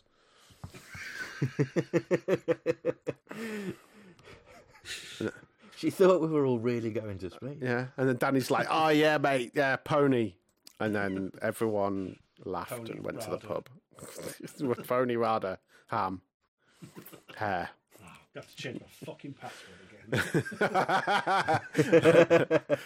That's what they say. You should have three unconnected words together. Horse battery staple again, isn't it? Yeah, probably the most interesting set of deleted scenes we've had yet, unsurprisingly. And the lengthiest. I mean, it just shows, like, you got that many deleted scenes, you've had a hell of a post-production, haven't you? Like, something's got a bit awry, but it's fucking... But you've saved it. Fantastic, It feels also that Doug was trying to argue the fact that Red Dwarf could have had longer episodes. Yeah, he was. Yeah. Like he was trying to say 40 Towers. I know that obviously, like 40 Towers is a bit of a weird sort of. I don't know what decisions were made in those days. Obviously, there was less. Yeah, I mean that was the need for 70s. This is the schedule. 90s. Yeah. Next on the list is Smeg Ups, but I didn't bother watching them. I didn't actually watch This that. is the sort of high quality content you come to expect from Ganymede Titan. Well, according to my review, there is nothing notable about these. They Like are there are the no Smeg major omissions, nothing new, nothing that's missing that should be there. So Yeah. it's fine. That's lucky. Well, the next one is Dwarfing USA, Yes. Yes. the greatest, possibly the best thing on a Red Dwarf DVD, in my opinion. Close. And in fact, I did do a high and low of DVD extras, and I can't remember where I put it, but it's got to be top 2 or 3. It's just so good. It's so thorough. I mean, obviously, like going through this magazine rack, we've kind of realised how fucking present and foremost the Red Dwarf USA was known about to everyone else but me. But yeah, the Red Dwarf USA is fascinating because it is just, and that's the thing. So I bet there's stuff in there that people didn't even know at the time either. But just like this is my first proper see of what this fucking thing was. And the fact that we got these gorgeous quality clips of the actual show, and it's so weirdly uncanny, and it's just brilliant. Isn't it interesting? Very candid. Yeah, it was groundbreaking. At the time, we were stunned that it was so... Like, Craig being incredibly honest about his feelings about it. Yeah. Like, he felt betrayed. I mean, Craig comes across as still at that stage, 12 years later, even though it's clearly dead. He comes across really bitter about it. But I don't mean that as a criticism, because I completely understand why he was bitter about it. Because, imagine that. If he'd been told properly, rather than having to find out accidentally from Andrew. Yeah. Him and Danny, the two people who have been in the show the longest, aside from Chris, and for them to not to have been even considered, never mind asked, that must have felt like a twist of a knife at that point. I can imagine how that must have felt. Especially the optics of the two black ones not being invited and the two white ones being invited. Yep. And Doug probably saw other people's comments before recording his own, because he did address that and say like there was no element of that. From Doug's side, I can believe that, but from the American side, I couldn't tell you.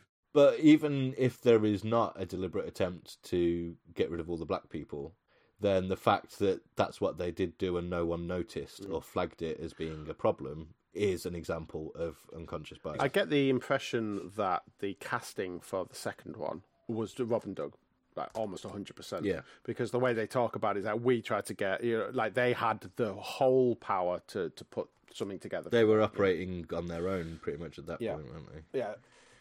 But the level of detail about the fuckery is something that is new here and wasn't in this magazine. Like all the stuff about how Rob and Doug went over and they wrote a script overnight to completely rewrite it, and then like did some Machiavellian like seeding of it amongst the cast and saying, "Oh, have you heard about this other script? Oh yeah, well they don't want you to see the script," and like just waiting for that to trickle through. It endears It's me amazing. to the American like, cast as well. Like immediately, like I like them all because of how on board with Rob and Doug they were, and they weren't affected by all the machinations. Probably because actors are quite powerful, aren't they, in America? So I think they've got a bit more heft. They clearly realised that Rob and Doug, on a creative level, were head and shoulders above everyone else there. And that's no disrespect to Linwood Boomer, who had great success before and after, but Rob and Doug are just on a whole other level. And they clearly realised that. I also like how they were so deferential towards Robert and treated Robert as like the leader, the least really the person that would least put themselves forward as a leader amongst like you can't imagine someone like Craig Bierko being a wallflower, but Robert Llewellyn very much can be. He's the one connection to the original idea, so it's like they're going to glom onto that guy. Like they're going to be like, "Well, what's it like? What's it like for you guys? What should we do? Yeah, how do we do this? You know how this works. You know how this this whole system is. How would you do it?" And like normally in America, they would have those kind of levels of involvement. In America, even as an actor, you'd have a bit more involvement, or like at least you'd be sort of elevated a bit higher than maybe. Well, British actors would be end at up the natural course of things is actors start directing episodes. I mean, it's a few years into a show, and then they start producing, or they're executive producers. It's like actors really do get raised up quite a lot, so they're a big part of the whole process, and obviously paid the most as well. It's weird that the story about the script thing is a bit like listening to it this time. It was kind of so the whole story is eventually they get like all the cast vote on using Rob and Doug's script, but then the little coda to that is, but then some weird things happened, and they ended up using a lot of the shit script, and I kind of took it like none of the actors particularly have mentioned that part of it. And it makes me think, like, I don't know, like it's a bit of a weird, like, convenient. Oh, but it turned out bad, but they didn't use our, like, you know, they used the rubbish script. Yeah, I don't know. It would have been better if they'd have used our script, basically. Yeah. Like you can't finish the story of we triumphed. They used our wonderful script, and everyone go, oh well, hang on a minute, it wasn't Red Dwarf USA shit. Yeah, that's weird. But yeah, I agree with so much of what Doug says when he rebuffs some of the bog standard criticisms about, you know, Craig Bierko specifically of like, oh, that doesn't work because, you know, Lister's not like that. And he said, well, he can be like that. You just need to write it a bit differently. Tailor the script. Just tweak it. Exactly. Yeah. It's like Michael Scott. Stop writing Michael Scott as David Brent, and then you have one of the greatest sitcom characters ever created. You know, well, in America anyway. Don't do it like note for note. You know, you've got Crichton coming in the first episode. That's one of the strongest aspects of the whole Red Dwarf USA because it's different. And they did praise the bits of Red Dwarf USA that deserve praising as well, because it is not all terrible. No, it's not. And they did highlight that Doug said there was some great one-liners in there. Yeah. And like the fire exit sign being the example that they gave. And, I do actually like, you know, in some countries that's considered a delicacy. It's just Munson shouldn't have existed. That shouldn't have been Munson. That should have been Rimmer. Yeah. The character of Rimmer should have been the character of Munson. Like, you'd have just kept that dynamic, then I think that would have worked really well for America. That would have had Rimmer be a bit more of a wisecracking. Been Niles. Yeah. Yeah, all mouth and no action. You know what I mean? It's like that's exactly what Rimmer is. He is all mouth and no action. But in an American style, that reads differently. But then that's the sort of thing that naturally kind of like develops when you like, because American adaptations, even the ones that work, and God, we've said this over like ad nauseum at this point, but like they always start off a bit weird because they're always a bit too beholden to the original. And then they eventually find their feet. So like it is unfair, you know. And Doug's really like when he's talking about the second pilot, he's like, it was never intended for it to be stolen and viewed. And then, funnily enough, the caption came up, oh, we were unable to get any clearance for the second one. Either that or Doug just said, we're not showing any fucking clips from that second one. Well, you're veering into conspiracy territory. Listen, Doug Naylor can't melt steel beams. Or something, I don't know. The clearance situation was useless by design. Yeah. The one thing that is missing from this, and it's unfortunate, but obviously I don't know how much input they'd be able to give, would be talking heads from the people who actually were involved with the actual USA. It'd be nice to have heard Craig, Linwood Boomer, Craig Bierko. That'd be really nice to just have a couple of those. Maybe there's a sequel in the works where you could make a...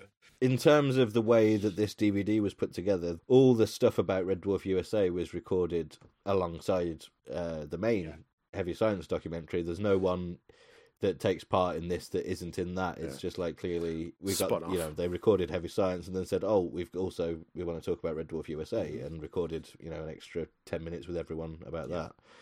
And what makes it its own thing rather than an extension. It could have been a segment at the end of Heavy Science where they said, oh yeah, we filmed it and then Red Dwarf USA happened, blah blah blah, 10 minutes on it, brilliant. But having the clips the actual full quality clips, it's still to this day takes me, because I've watched the 80th generation VHS dubs so many times and still default to those. Just to see it in that amount of clarity is still a thrill to this day. Oh, isn't it interesting that Todd Rundgren's music still sounds sounds like weirdly distorted in a way. Like, I thought that was because of the VHS generation. But it's still like, you thought it was just terrible wow and flutter on it. And he's brilliant as well. Like, he's another fucking genius that is just like, what the fuck? How did that come from Todd Rundgren? There's a genre of music now called tracking core, which is music that's been mangled through a VHS converter. It's like music version of pixel fucking. Yeah. Data moshing, but with audio moshing. Yeah. It's like, do you remember that?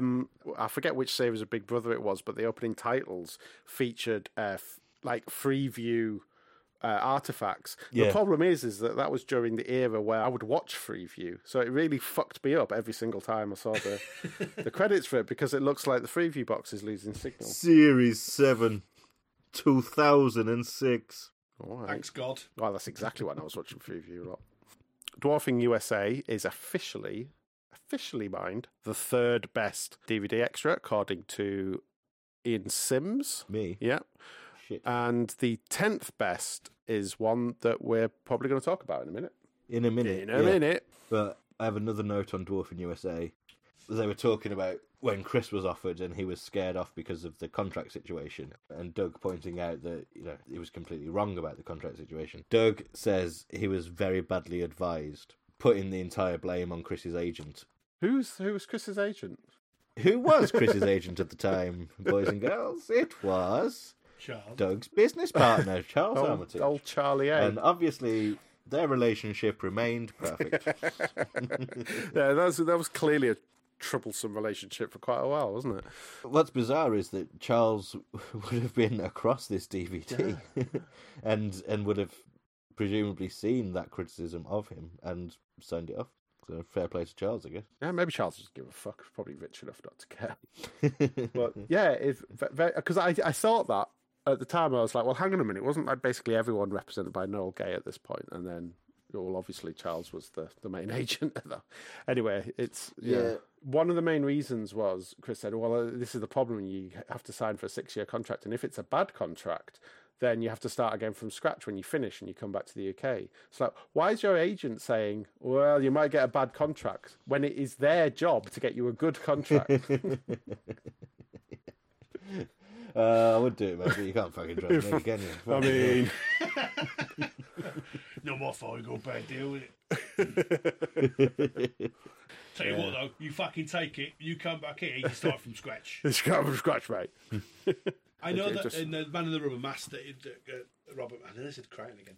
Robert mentions like the fact that the contracts are, like that he was kind of worried about them being stiffed over, or like they're making a bad deal. But... Well, I wonder why he was worried about being stiffed over by a contract, because I think they had just been stiffed over by a contract, hadn't they, with the VHSs? Oh yeah. Maybe they didn't know that they'd been stiffed at that point. Maybe. I think that maybe later 90s. But I guess you've always got to fight your corner, right? You've always got to be careful not to be walking into a situation where you're too naive and you just get fucked. Especially like being signed into a contract in America almost feels like, you're putting your hands in the life, your life in the hands of the mafia or something. You know what I mean? Like this machine that doesn't particularly care about your well-being or your life. It can feel a bit like that if it's kind of alien to you. It's called an industry for a reason. But Robert played the lottery and he won. He won his gamble. Went over, got paid thousands of dollars, ate some really good craft services, and then fucked off home and went back to his normal life. Only other note on Dwarfing USA is that Doug, whilst defending himself against accusations of unconscious racism, uses the phrase yellow people. Yeah, but I don't know whether or not I want to include that in the podcast. We'll just not open that kind of floor. His defence of that is a little bit like, I mean, in the years since, it's the sort of thing you'd expect to hear from someone arguing in bad faith. The whole like, why have they cast a black woman as Ariel or something?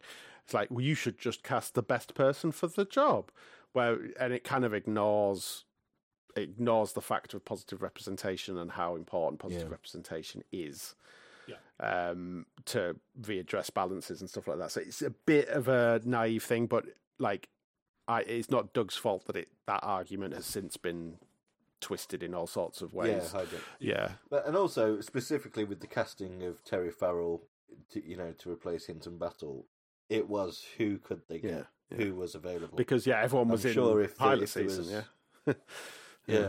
I'm sure if there was another option, they would have explored. And also, Rob and Doug were just like, "Well, let's do something a bit different and see how it goes." I tell you what, it shows balls on the side of Rob and Doug, because if I was in their position, I wouldn't want to change much. They seem quite up for having a go at kind of quite drastic changes to a script in order to achieve a goal. That's just sign of a good writer, I suppose. I guess if the intention was to continue doing the British show and the American show, then you might as well change it, because you're not wrecking anything that you've established. Your British version works. Yeah. So let's try something different for the American version. Point, yeah. But I don't know and I doubt that if the American version had gone ahead, then the British version would have carried on. That seems to be the conclusion. So I think it's Craig towards the end says that if Red Dwarf USA had happened, then they wouldn't have come back and done 6, 7, and 8. And maybe if there was someone hovering about, like if let's say Paul Alexander or James Hendry was in the fold during the Rob and Doug area, like on the peripheries, then there would be a natural succession plan. But since there was no, unless one of them took UK, one of them took US, or neither of them bothered with the US. And they I'd say the most effective way of doing it would just be to take your check and let the Americans write the American series. But you have to write Crichton out, but then if you're Rob and Doug and everything that we know about Rob and Doug, are you going to hand over that control? No. Especially after the experience that they just had of the braying suits doing their fake laughs, and we're going to be so rich guys and all that. They wouldn't. Oh well, that's true. Doug does say it's like, is that why we're here, to be rich? So like, clearly.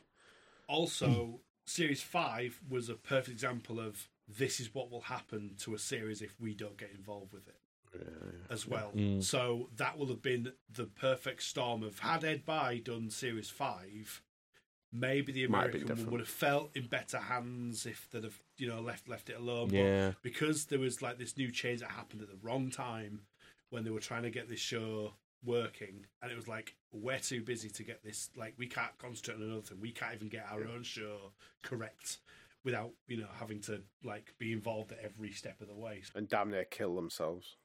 It certainly makes a lot of sense. It's just like, they've got no solid handle on the show at home. It's clearly very important to them, and then I can't see Rob or Doug allowing other people to do Red Dwarf without supervision, or at least some level of control where final creative output, whatever. Well, if you look at like Amanda Annucci, it took him 4 years, I think, to hand over Veep to a kind of a trusted new showrunner, and I think it's just because he's from the British tradition of having that kind of head writer role. Just remembered. In Better Than Life magazine, issue 8 from autumn 1992, there is an interview with Brad Johnson, who was Senior Vice President of Comedy Development at Universal Television, heavily involved in Red Dwarf USA, and quite possibly one of the people that was sat in a suit braying with laughter and or saying, we're going to be so rich, guys. Oh, wow, okay. And I just happened to be reading this magazine the other day. Amongst the people in the writer's room, which isn't something that's ever sort of been officially stated, I don't think, were Jay Kogan and Wallace Wolodarski, who were supervising producers and head writers for The Simpsons. Right, they do mention that they had people from The Simpsons. Yeah, but not that it was those particular two people who were... people that know The Simpsons better than I do will tell us, but they were running the show when the show was at its absolute most groundbreaking and incredible comedy ever to exist. Right. So that was after this point. So the caliber of people in this writer's room was not bad. No. It's the process, wasn't it? It was the Yeah. It's the lack of communication, the double-headedness of either party or both parties.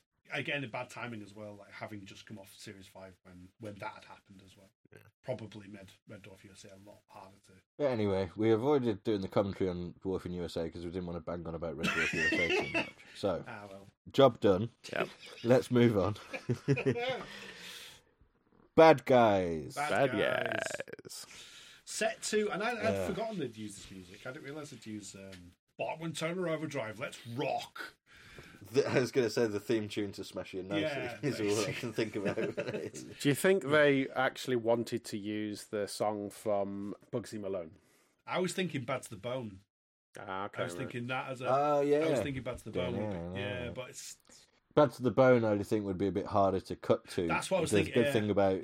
Yeah, You Ain't Seen Nothing Yet. It's got those moments, and they do a really great job of cutting, hits and punches and stuff, and fight sequences in tune with the music. They do a really lovely job. They do kind of give up about halfway through the song, though. Yeah, they're like, "Oh yeah, that'll do."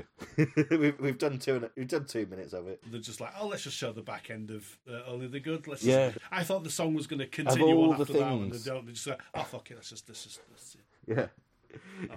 Because they did on the drunk featurette, they did the whole song of Tub Thumping and then finished with Show Me the Way to Go Home, and that made sense. That was a nice ending. But they fade out Batman Turner Overdrive halfway through and replace it with one of the worst scenes in Red Dwarf Just history. put it on with, It's including the music as well. It's just like, don't it's just fucking remind us of that. It's really jarring.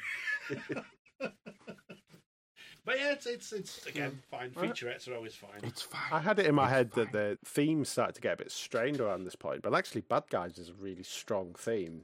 Yeah. That's actually quite easy to, easy to adhere to. Yeah. But more so than alternate personalities. And very good for Series Managed. 5 as well, because Series 5 is sort of the series of the bad guy. Yeah. So As the Monster of the Yeah, Week, yeah. I liked yeah. it when it was all grey and they didn't have the Monster of the Week. The SFX of Red Dwarf 5. well, According to Ian Symes, it's the 10th best. Yeah. he's probably not wrong because the historical context is astonishing. And maybe this is, I've only really appreciated this now, rewatching it, because this is the first DVD extra that people would have seen live performed before it was on the DVD. Yeah. Because it was at one or two DJs before Mike Tucker came with this video, played it, and did a commentary live to the room that's people. right. Yeah. Maybe it was only in the second Coventry that he did that, and then it was Bedford, and then it was on the DVD. But it is a fascinating little time capsule. It's amazing. It's the kind of thing where the fact that exists is nothing short of miraculous. Yeah. When was it? Because 91 like when they were making it. Yeah, so they bothered to document this process as they were doing Series 5. Whether they were asked to do it, I don't know, but they seemed like they were just doing it for shits and giggles. Yeah. But it is very good. Like, and Mike Tucker is always very good at being able to. Like, I just wanted like more of that. I was just like, please, can we just have because he just goes into so much detail about the process, and it always. I know it sounds pretty harsh to say this, but I just always wondered whether like Peter Egg was a bit more guarded with regards to the process, like as if it was sort of like secret sauce.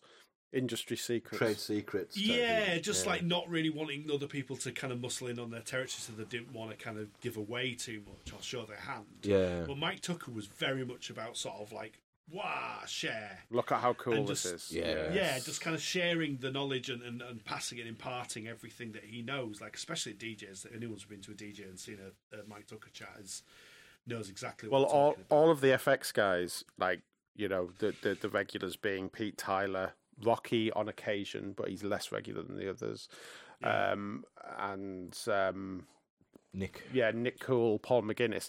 They're all amazingly generous with their time. Every DJ, anyone could come up to them, start talking to them about their work, and they will be there for hours talking to you about it. Yeah. They're just And not just about their work, about their favourite tastes, about anything. anything, yeah.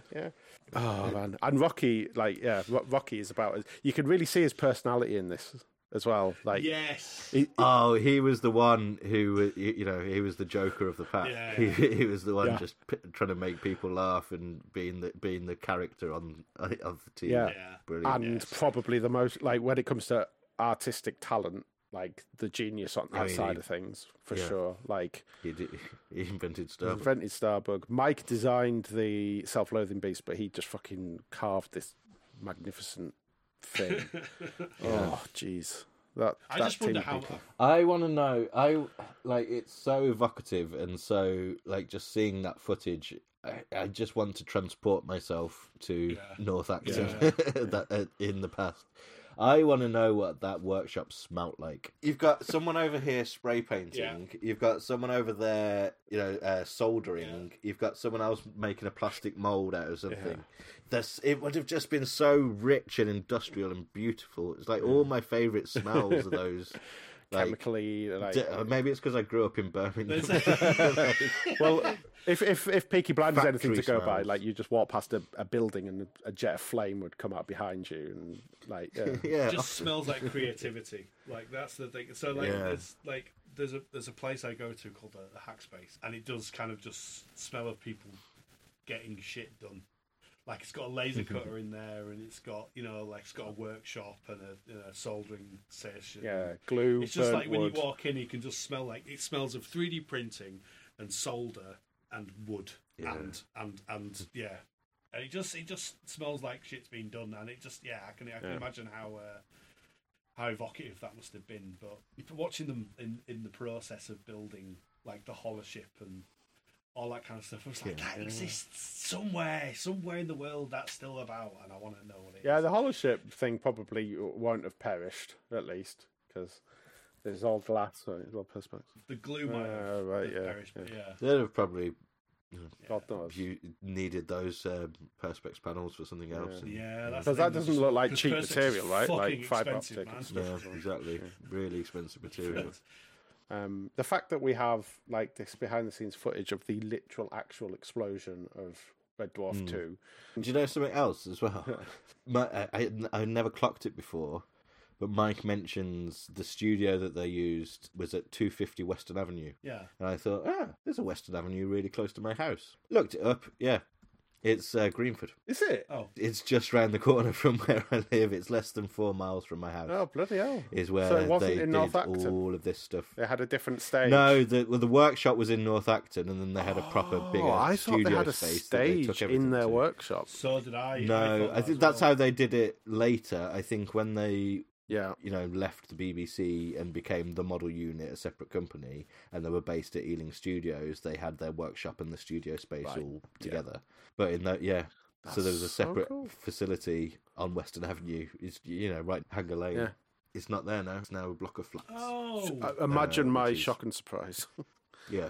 Is that low cost affordable housing for the masses? Is it, or is it fucking £2 million a flat or something? I mean, it's a bit of a shithole area.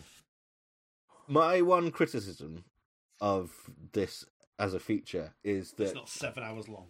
Yes, is only that the mic commentary can't be turned off, because obviously 99 times out of 100 I would want to watch it with the Mike Tucker commentary on, because that's like the whole point, is that he is narrating this visual information. And for the vast majority of the runtime, it's mostly silent. But there are still some bits where there's people talking and there's chit-chat going on that you can't hear because Mike's talking usually over Rocky, it. like, and I'd have just liked the option, like make the commentary version the default when you click on the menu, make the commentary version default. But to have an option of an alternative audio track that's just the clean stuff would have been nice. Even if you just, like, only people who knew to press the audio track button could find it, like, it wasn't even advertised. Yeah. Okay, here's the thing. Like, this might be my ignorance. Who's James Davis? A member of the visual effects crew that just like didn't end up becoming one of the people that comes to DJ. Yeah, I guess so. Just like just thinking like, how long was he? But like Paul McGuinness never came to DJ either, and he was clearly an integral part of the team. Yeah. It's just Whereas Alan Brannan wasn't involved at this stage, but came on board later on. I said Paul McGuinness before when I actually meant Alan Brannan. Racist. Yeah, total racist. You are a tool. No, it's just interesting. Like I just hadn't ever clocked in before, and I always thought that like almost like everyone had at some point been mentioned by someone in passing. But as far as I'm aware, this is the only time he's ever been mentioned. Yeah, he's like maybe he looked younger. Maybe it was just one series. This is just pure speculation. Maybe he just joined the team for that series and worked on other projects throughout. Because you've got to remember as well, these were staffers at the BBC that didn't necessarily had the ability to pick and choose their projects. I think Peter Ragg will have said, I want this person, this person, this person. But, not necessarily everyone that was involved in a series would go on to the next series. Yeah, that's very true. Mike does mention in his commentary that, as members of the team, they all had an affinity with Red Dwarf and all were desperate to do Red Dwarf every time it came up. But there were probably other people who just drifted in and out every now and then. If they were you had your core team and then you had your extras. There might have been series where one of them was tied up with another effects heavy project that happened to be going on at the same time as Dwarf, and so couldn't do that one. It's incredible when you see the actual explosion of Dwarf, like just how fast it is. Yeah. And how scattered it all is. It's just done, and it's just like, wow, that is such an iconic shot, and yet it's 2 seconds and it's gone. It's just gone. Sound of the camera coming up to speed as well, because it's so ridiculously it's like fast. 3,000 frames a second or something you could shoot at this thing. I mean, even high-speed cameras now make an ungodly amount of noise. Yeah, it's just the physics of them, isn't it? It's like you can't escape it. I don't even know what the storage medium is on those kind of things, because I don't understand. It's the same problem you've got with high-speed cameras as I do with high storage capacities.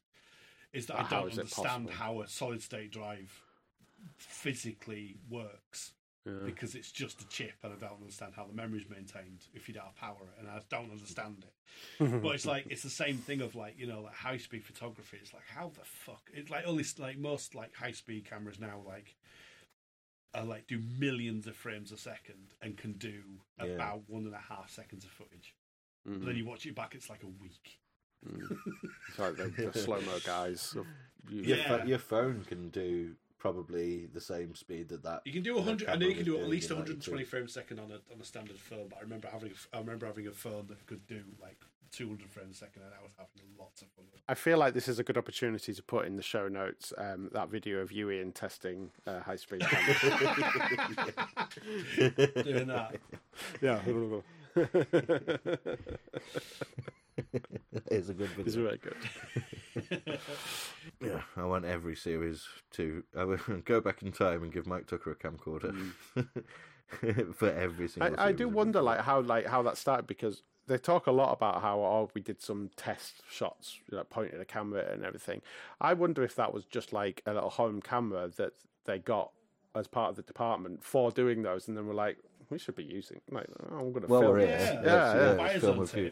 Because it doesn't show this feature doesn't show us it shows us a handful of props and models that they were working on. So they probably only shot for a few days. Yeah. A few days in the workshop and a couple of days in the studio out of the whole production period for Series 5. There's so much more. If they'd have been filming the entire process, deliberately filming the entire process, we would have seen everything. Yeah, but it's just like a little tantalising sample of a day in the life or a couple of days in the life of the effects team. Offers a lot, who's though. Working on what at this particular. Well, they had a lot of people working along, and you could see physically people sat at the same desk, and one of them's over here with the self-loathing beast, and someone else is building a spaceship down the other end, and Moose Base Alpha, and all that. Isn't it thrilling as well seeing the Hero Starbug in that context when we've that still has been used? The last time the Hero Starbug was used on camera was Series 12, wasn't it? It was brought in. But, maybe even Promised Land. It was brought in for Give and Take. Twintica. And Twintica, yeah. And that's just incredible. That thing. I mean, obviously, it's it might be Theseus's broom or the ship of Trigger. The Starbugger babes. But it's just thrilling to see that that legacy of the BBC visual effects department, still there, still being used. We might as well go on to talk about the raw effects footage, because it's kind of part of an hour's worth of amazing visual effects related content on this. Didn't technically watch all of this, but yeah, go on. Yeah, there's some very, very interesting decisions made in the model building stage and stuff. Like the fact that they needed caterpillar tracks and they built an entire system for. Yeah. So obviously we start Holloship. So you've got like the actual which was designed to actually bend and looked a bit rubbish when it was moving. It's a shame it wasn't done. I don't know, maybe if it was done in slow motion, maybe it would have looked better, but it would have taken too much time. Yeah. I don't know, maybe nice idea. I mean, obviously, the changing shape is a cool concept, but yeah, everything with the Holloship just looks stunning. I notice as well is they're using a lot, like there's some really sort of cut budget techniques of like creating a matte by just filming up at the sky and filming their own matte from the camera footage of looking up at either like a white not just not like no chemical photo processes, just shoot it up against the sky first, then we've got us matte line to work off.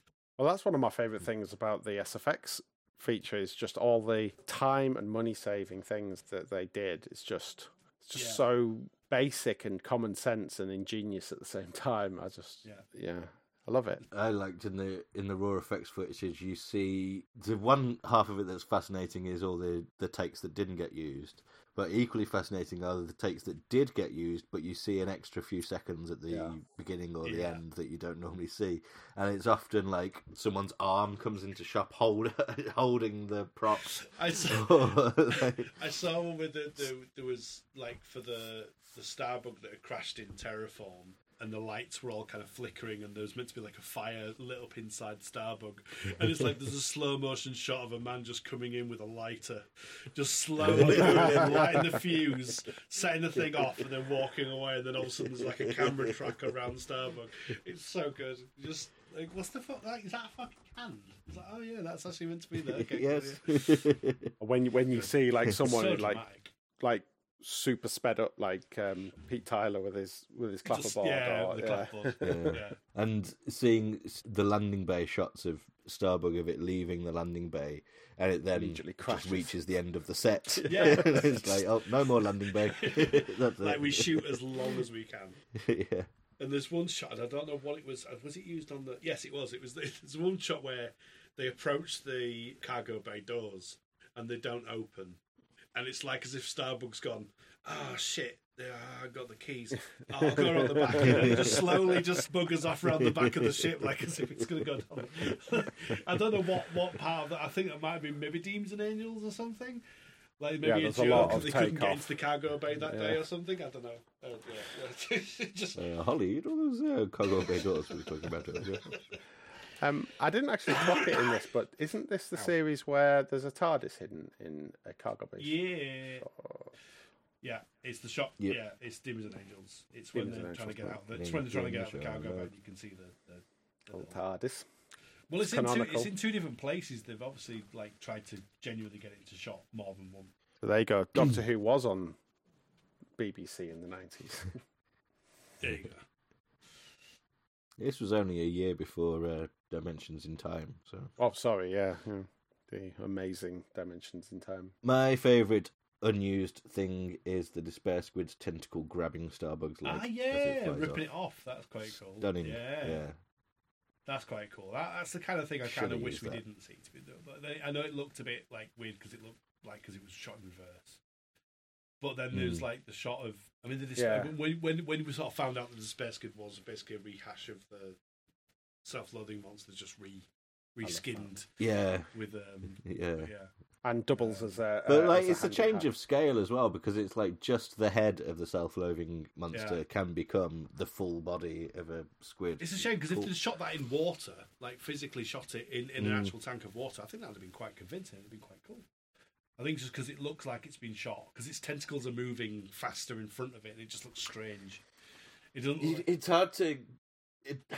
It's hard to get across in the final episode, but with the shadows, because it all happens so quick that you don't really think about it. But the squid is supposed to be like 10 times bigger than Starbug. It's supposed to be absolutely fucking huge, and like it casts that giant shadow because it is giant. and that's just going to be really hard to get across in scale. I used to think that sort of moving sort of blob was the ink that had been shot out, and I used to think that's was the ink fan from commentary the made the same observation. Yeah. And to be honest, I think I thought that as well. It isn't very visually clear what's going on. No. So it would have been nice to have had a few direct physical altercations, I should say, like the tentacle and the leg, but I guess it's just one of those casualties of the strain. The sense of scale would be difficult to convey. Yeah, it would be very difficult, yeah. Or you have it like maybe grabbing onto a nondescript like bit of green metal, and you don't know what part of the ship it is, but you know it's the ship. If you see what I mean, like maybe that would have helped. I don't know. And also the shot of the self-loathing beast kind of looking over the whole terraform thing like a sort of an omnipotent being, being able to oversee everything. That was quite a cool shot. I quite like that. Yeah. It feels like the zenith, doesn't it, of the physical effects in Red Dwarf. They were definitely getting really ambitious. 6 was definitely good, but this is the height of their powers. 6 was the start of playing with digital effects, so this was kind of the end of the truly analog era. I mean, I guess we'll get onto that, but like, yeah, I think just the amount, like, what did Mike say that was? He estimated about 5 or 6 different Starbucks were built for Series 5, like, you know, from various kind of miniatures to the underwater version, which they painted Starbuck 2. Yes, yeah. But we've already seen Starbuck 2. Again, it's like this is the thing of like the crew having fun with the idea of no one told them to do that. They did it as like they're part of the law. Thing. Yeah, exactly. They just knew their shit at this point. They knew exactly what they were doing with Red Dwarf, and there's just confidence everywhere. The fact that they're like they met for drinks with Rob and Doug, and just like, I wanna fucking do underwater, you cunts. Let us do some underwater shit. We can do snow. We've done snow twice. And and reusing fucking Moose Base Alpha as well for. I mean, to be on a fly on the wall for those fucking conversations. As well. Yeah. Fucking hell.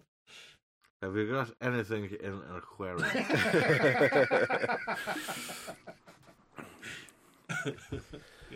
The Red Dwarf special effects are quite good. It's one of those things that, like, the more you see behind, you know, the curtain, the more interesting it is. It's like sometimes you think it would spoil the magic, wouldn't you? Yeah. Some people think it spoils the magic if you find out. Not when there's this amount. Not when there's this amount of creativity going into it. It enhances it. Yeah, only if you give a shit about the fact that people have sat there and like the wooden.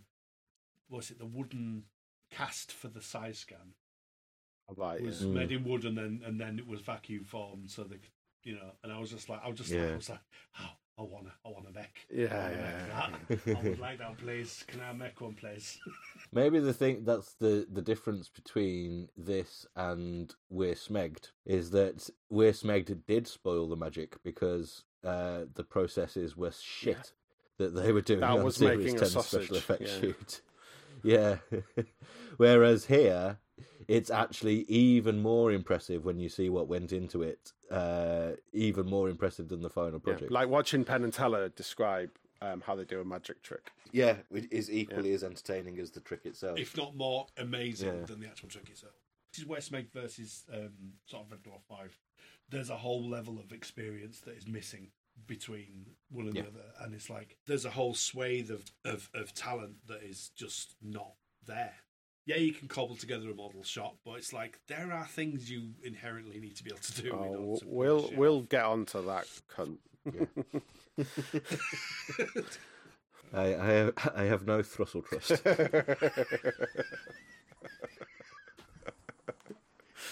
Right. Yeah. We've only got a handful more extras to mention, and then the kind of what we, in a spoilt, entitled way, refer to as the standard extras, which for most sitcoms would be the headline features. Trailers, idents, and episode intro. Okay. Oh my. So, trailers. Interesting note I spotted on the trailers. The first trailer has what looks like an early cut of Holoship on it. Yep. Because it has some effects footage missing that it doesn't have, and the cut is slightly longer. And a a different sound effect for Rimmer's dematerialization Yeah. than is used in the final episode. Yeah, so it's obviously was cobbled together or a sort of a rough cut, but yeah. It looks to me like a season trail, which is what is still due to this day. The BBC and other broadcasters will have a reel of what's coming up in the new year or what's coming up in the in the next thing, and it's a short clip from 10 different programs. Right, So yeah. we've got comedy from Red Dwarf, Yeah. blah blah blah blah blah, and then there'll be a clip of something else. Obviously, on the DVD, we only see Red Dwarf because that's the only bit that they've got the rights to include. So yeah, it makes total sense that if that was something that was put together and went on air in like December, maybe as like coming up in 1992, and they show highlights from the first couple of months of 92, it might well have been an earlier edit because they'll have just asked the production to send us something that we can cut into a trailer. Also, they would have been right up against the wire with the edit. Yeah, always for everything. Especially with 5. Okay. Also noted the second trailer, which seems to be an episode-specific trailer for Back to Reality, gives away the twist of Back to Reality. It fucking does, doesn't it? Yeah. It includes the speed bumps bit. Yeah. It shows them doing the speed bumps, in Starbug and hallucinating, basically. Yeah. It gives away Back to Reality. I mean, I don't know how much you could glean from that trailer and go, I mean, we know, obviously we know what that scene signifies. Yeah, I suppose it would make more But sense. if you've seen that trailer and you get to the point where they get killed and wake up and they've been in a computer game and you haven't seen that bit aboard Starbug yet, you know that they're not really dead. And I just wonder if you just wonder what point they're going to do that bit if it's not already happened, and it's like, or maybe it's something that was shot for the episode never shown. We might, it might be something that just isn't in the episode. It's something that I would not put in a trail. If I was it's clearly someone putting it together that is looking for the funny It would be really hard to do a trail for Back to Reality because I would only want to use stuff from the first 3 or 4 minutes of the show. Yeah. But maybe you'd have a teasy bit of... Maybe you'd have the fish that committed suicide gag or something along those lines as your teaser. But yeah, obviously I've worked on programs where my job has been to put out preview clips ahead of TX, and there's certain Peaky Blinders I will name as an example where something happens, some twist happens in the episode, and so the amount that you've got to choose from before that twist takes place is minimal. You have to care about what the final product's going to be. Yeah. Very nerdy little note I made about the second trailer is they actually moved the footage of the game down to the bottom of the screen so they can fit the 2 logo on the screen. Oh, that was nice. a very nerdy little thing I noticed. Yeah, the third trailer is the one that's the Star Trek weird sort of very... to be fair, do you know what? The fact that they only used the Hell Red Dwarf to play with, they got a lot out of that. Someone had a lot of fun editing that one together because it is quite well done. Well done, Mr. Spock. Yeah, it's just got some unusual cuts in it, but it's good. It's fine. It's creating new lines of dialogue. Don't give me that Star Trek wacko jacko. Yeah. Instead, because they didn't want to use the word crap. And it's inspired. It's the trailer that inspired our Red Dwarf mashups video thingy. Link in the show notes. So yeah, I did. A few years ago now, I did that. Basically, made new lines out of existing bits of dialogue. It's quite funny. Most of them were submitted on the forum, so it's not my jokes, but very, very good. We'll take credit for them, though. Oh, yeah. The editing is superb. Yeah. I think Tommy Tallarico do the music for it. His mother's very proud. Isolated music cues. Again, just, Howard Goodall's good. More of the good shit. More of the good shit. Lots and lots and lots of good things. A lot of additional stuff that wasn't used. I've noticed actually there's actually a sort of a trend of Howard Goodall just splurging out all this musical stuff for them to potentially use, and it's just like he gets the stuff done he needs to do, and then he just has fun. There's extra stuff. With what we know from the Smegadzine interview of how tight his turnaround times are, presumably he does some generic stuff that can be used, generically, I guess. But Yeah. he only does episode specific stuff, in a limited way. But still, the man is a machine. Yeah, basically. Yeah. Dave Hollins sketch. I actually forgot to read this bit. I didn't get this bit. It's all right. You know it. It's the Jan Vogel sketch. You must know it. Jan Vogels. Funny, that's what happened in the Jan Vogel sketch. But yeah, this is instead of the talking book chapters, which were on the first 4 DVDs. The reason being that they presumably only had the rights to use the first 2 books, and therefore there's nothing in Series 5 that is equivalent to the books, because the books were all out before Series 4 came out. There are bits in Last Human and Backwards that are adapted from 5 and 6, but no. So instead of that, we have a Dave Hollins sketch on each release. Photo gallery! I did look through the photo gallery and I had a few notes back. I can't remember what they were. So that was completely useless opinion. I forgot about the photo gallery. One problem that I had was that my disc 2 is a bit scratched, I discovered. So I mostly just watched the extras on YouTube, and I forgot about the photo gallery. I'm sorry, Testament to your fanness is that you literally have worn out the second disc of a box set, probably more than the first one. First disc is fine. Yeah. The what I can say, the perennial comment is, I wish they weren't in a frame, because I'm assuming they were in a frame. All right, okay. I'll tell you, they were in the frame, and they were in different sized frames. So right, that's okay. According to me in 2004, the behind-the-scenes pics are great. There's plenty of them that I didn't recognise. Some lovely visual effects designs too. The highlights have got to be the rejected Enlightenment designs. Some of them are just nuts. Yeah, I think it's basically it was the ones that were shown at DJ. Was it the alternate sort of Thunderbird 4 kind of looking things that they made, and like the hollow ship as well, the kind of the big H building that looks like Petronas Towers. And like that's those the designs that are on the DVD. But yeah, they're really good. They're the gallery's always worth having a look through because they've got some really good unused stuff.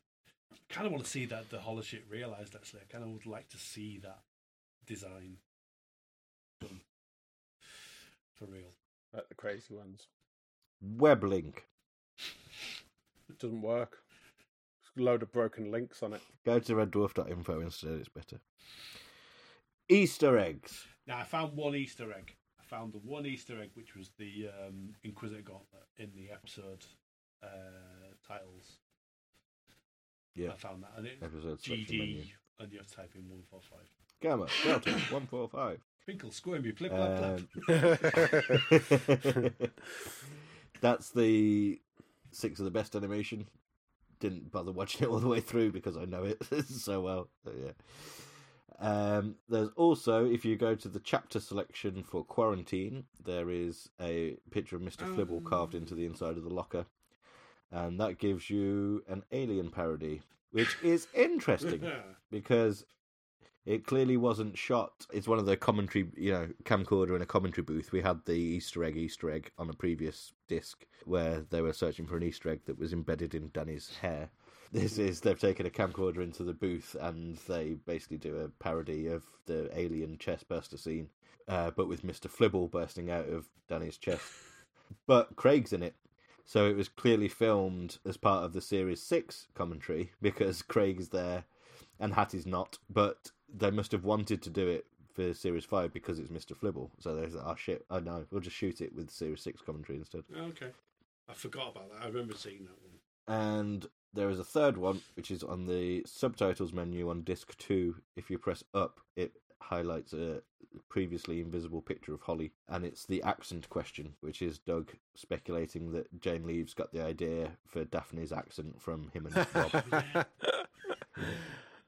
I'd forgotten that was on there because we've idly commented on that before, maybe forgetting that it was on that it was originally mentioned. Well, I was maybe mixing it up with something else because I thought that was on the Body Snatcher collection. Yeah. But on the Body Snatcher collection, there is an Easter egg, and it's from the commentary session with Rob and Doug, and they're just having a chinwag about Spitting Image and stuff for 10 minutes, and it's amazing. I'd sort of conflated those two in my head, so it was a small surprise to see it on this disc, but once I found it and saw it, I was like, oh yeah, I remember this bit. It's bollocks anyway, because at no point does Daphne say, yeah, no. At no point does she do a Manchester accent, but that's nothing. She did a better job than her family. Well, her family had a variety of British accents, in how families do. There's just one brother in every family that has an accent from 300 miles away from the rest of the family. That is it, other than the physical stuff itself. The cover we haven't talked about. It's blue. It is blue. Aquamarine. Just blue. It's blue. What's funny about this is that it's the Esperanto, right? Yeah. And in the effects of Red Dwarf, it is very specifically mentioned that they gave it an orange colour or yellow colour. Yellow. It's like yellow, like we want it. A Thunderbird 4 reference. And then it's underwater, you fool. And then it's underwater, so now it's like, I don't know. I just found it amusing, and obviously, the concept is stretched. Yellow would probably have been more striking. Yeah. But you wouldn't have recognised it. True. We only know that it's yellow because of these behind-the-scenes features, which we wouldn't have even known before we'd bought this DVD. So. And even then, before it was actually sort of dressed for the shooting in the water, it was covered in kind of algae and barnacles and stuff, so it was all kind of covered up, so you would never have... This is definitely in line with how it looks in the episode itself, as brief as its appearance in the episode itself is. We're definitely at the stage where it's like, oh shit, what can we use from this series now? I don't even know what they could have used outside of that. I genuinely can't. Yeah. Unless they just circled back. The Enlightenment. The Enlightenment would have been good. They could have had. They could have had it in a transparent case, completely transparent apart from the Red Dwarf logo and Craig painting some transparency onto it, like he's in Photoshop. Yeah, you'd have coming out of Craig's brush the little checkers, the checkerboard pattern from with a booklet. As was the style at the time. Can you show me the cartoon that Ruth did? There you go. Yeah, that is a picture. It's a picture. Very good. It has the because I'd misremembered and thought that the anecdote about John Pumphrey falling in the lake was in the documentary, but it's not. It's in the booklet. Oh, okay. Oh, right. He talked about it in his interview with us, John Pumphrey, but yeah, it's in the booklet as well. Did he mention on the commentaries as well? Oh, do they? Yeah. And on Series 6, when they went and did the location shoot for Emo Hawk, they had a life jacket for him. Oh, yeah. Even though they weren't using wood. Vance. And it also comes with, it's just more Foley for you, a leaflet for the prop store. Okay. And just go onto either G&T or reddwarf.info and search for prop store in the respective search box. You'll see how often in this period the prop store could be relied on to fill a hole if there was a slow news I'd love to know who has shares in the prop store.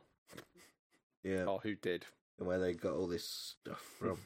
Cat's costume from Justice is the highlight of the props that are on this leaflet. It looks stunning. The gold and purple one. Looks like something Prince would wear. Yes. And that is everything. Finally. There is a packed DVD. And they continue to be packed, don't they, from this point? Yeah. Yeah. Gluttony. Until series 11. Until we get to the Dave era, but we'll come to that in the future. But yeah, in conclusion, bloody hell, well done. Yeah, Christ. It's virtually faultless. Yep. There's only minor criticisms that we can level at it, that they cut off Beckman Turner Overdrive too soon, or on a feature that no one gives a shit about. Yeah, I mean, this series in particular, I don't remember it being this big when we were getting all the DVDs. Kind of didn't appreciate it at the time anyway. I do now. And it's a huge step up from Series 3 and 4, which in themselves were a huge step up from Series 1 and 2. Yeah. And it's how high could we go? We thought at the time, oh, this is perfect. When Series 3 and 4 came out, if this is the standard from now on, then amazing. Yeah. This is perfect. This can't be topped. Oh, it's been topped. It's like with video game graphics when you're a kid. It's I cannot imagine any better graphics than Sonic 2. And then it happens. Have we Are we yet to see better graphics than Sonic? Good point. Yeah, Sonic Mania. You picked a bad example there. So yes, join us for the next voyage of Re-Disc-overy, where we'll be moving on to Series 6. Before then, there will probably be another Smegazine Rack, will probably be the next DwarfCast, unless we decide to follow up on our threat to commentate on Absolutely. But we will see. Thank you very much for listening. As always, if you want to get in touch with us, you can leave us a comment over at www.ganymede.tv, or you can X us. Twitter handle is Ganymede Titan. Okay. So this should give you an idea of the kind of person we're working with. Okay. Or you could just leave us the fuck alone. But until next time, thanks once again for listening, and remember that the director that didn't work on Series 5 was... Ed bye, everybody. Ed bye. Thank you for listening to G&T Dwarfcast, and we hope sometime in the future you'll decide to listen to our Dwarfcast again. Have a safe onward journey. Goodbye.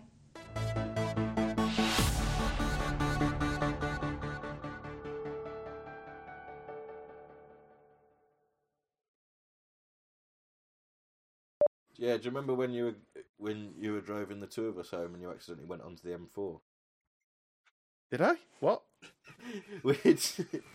We'd been to buy something that can't be bought in shops. Oh, fucking hell, did I do it right? Okay, yeah. Oh, yeah. And you missed your turn, and we ended up on the M4, and it took us like an extra hour to get home because we had to wait until there was a turn off to come back off. That was one of those. I was being cocky. It's like, I've done this. Fuck it. I know. I know where to get onto the M40 and get home, and I won't put my sat nav on. When you say not available in shops, were you talking about those knives you see on QVC? Yeah. It was a special compilation of 10 discs worth of Christmas hits. That for some reason they were selling by the ounce. 420 of your greatest hits.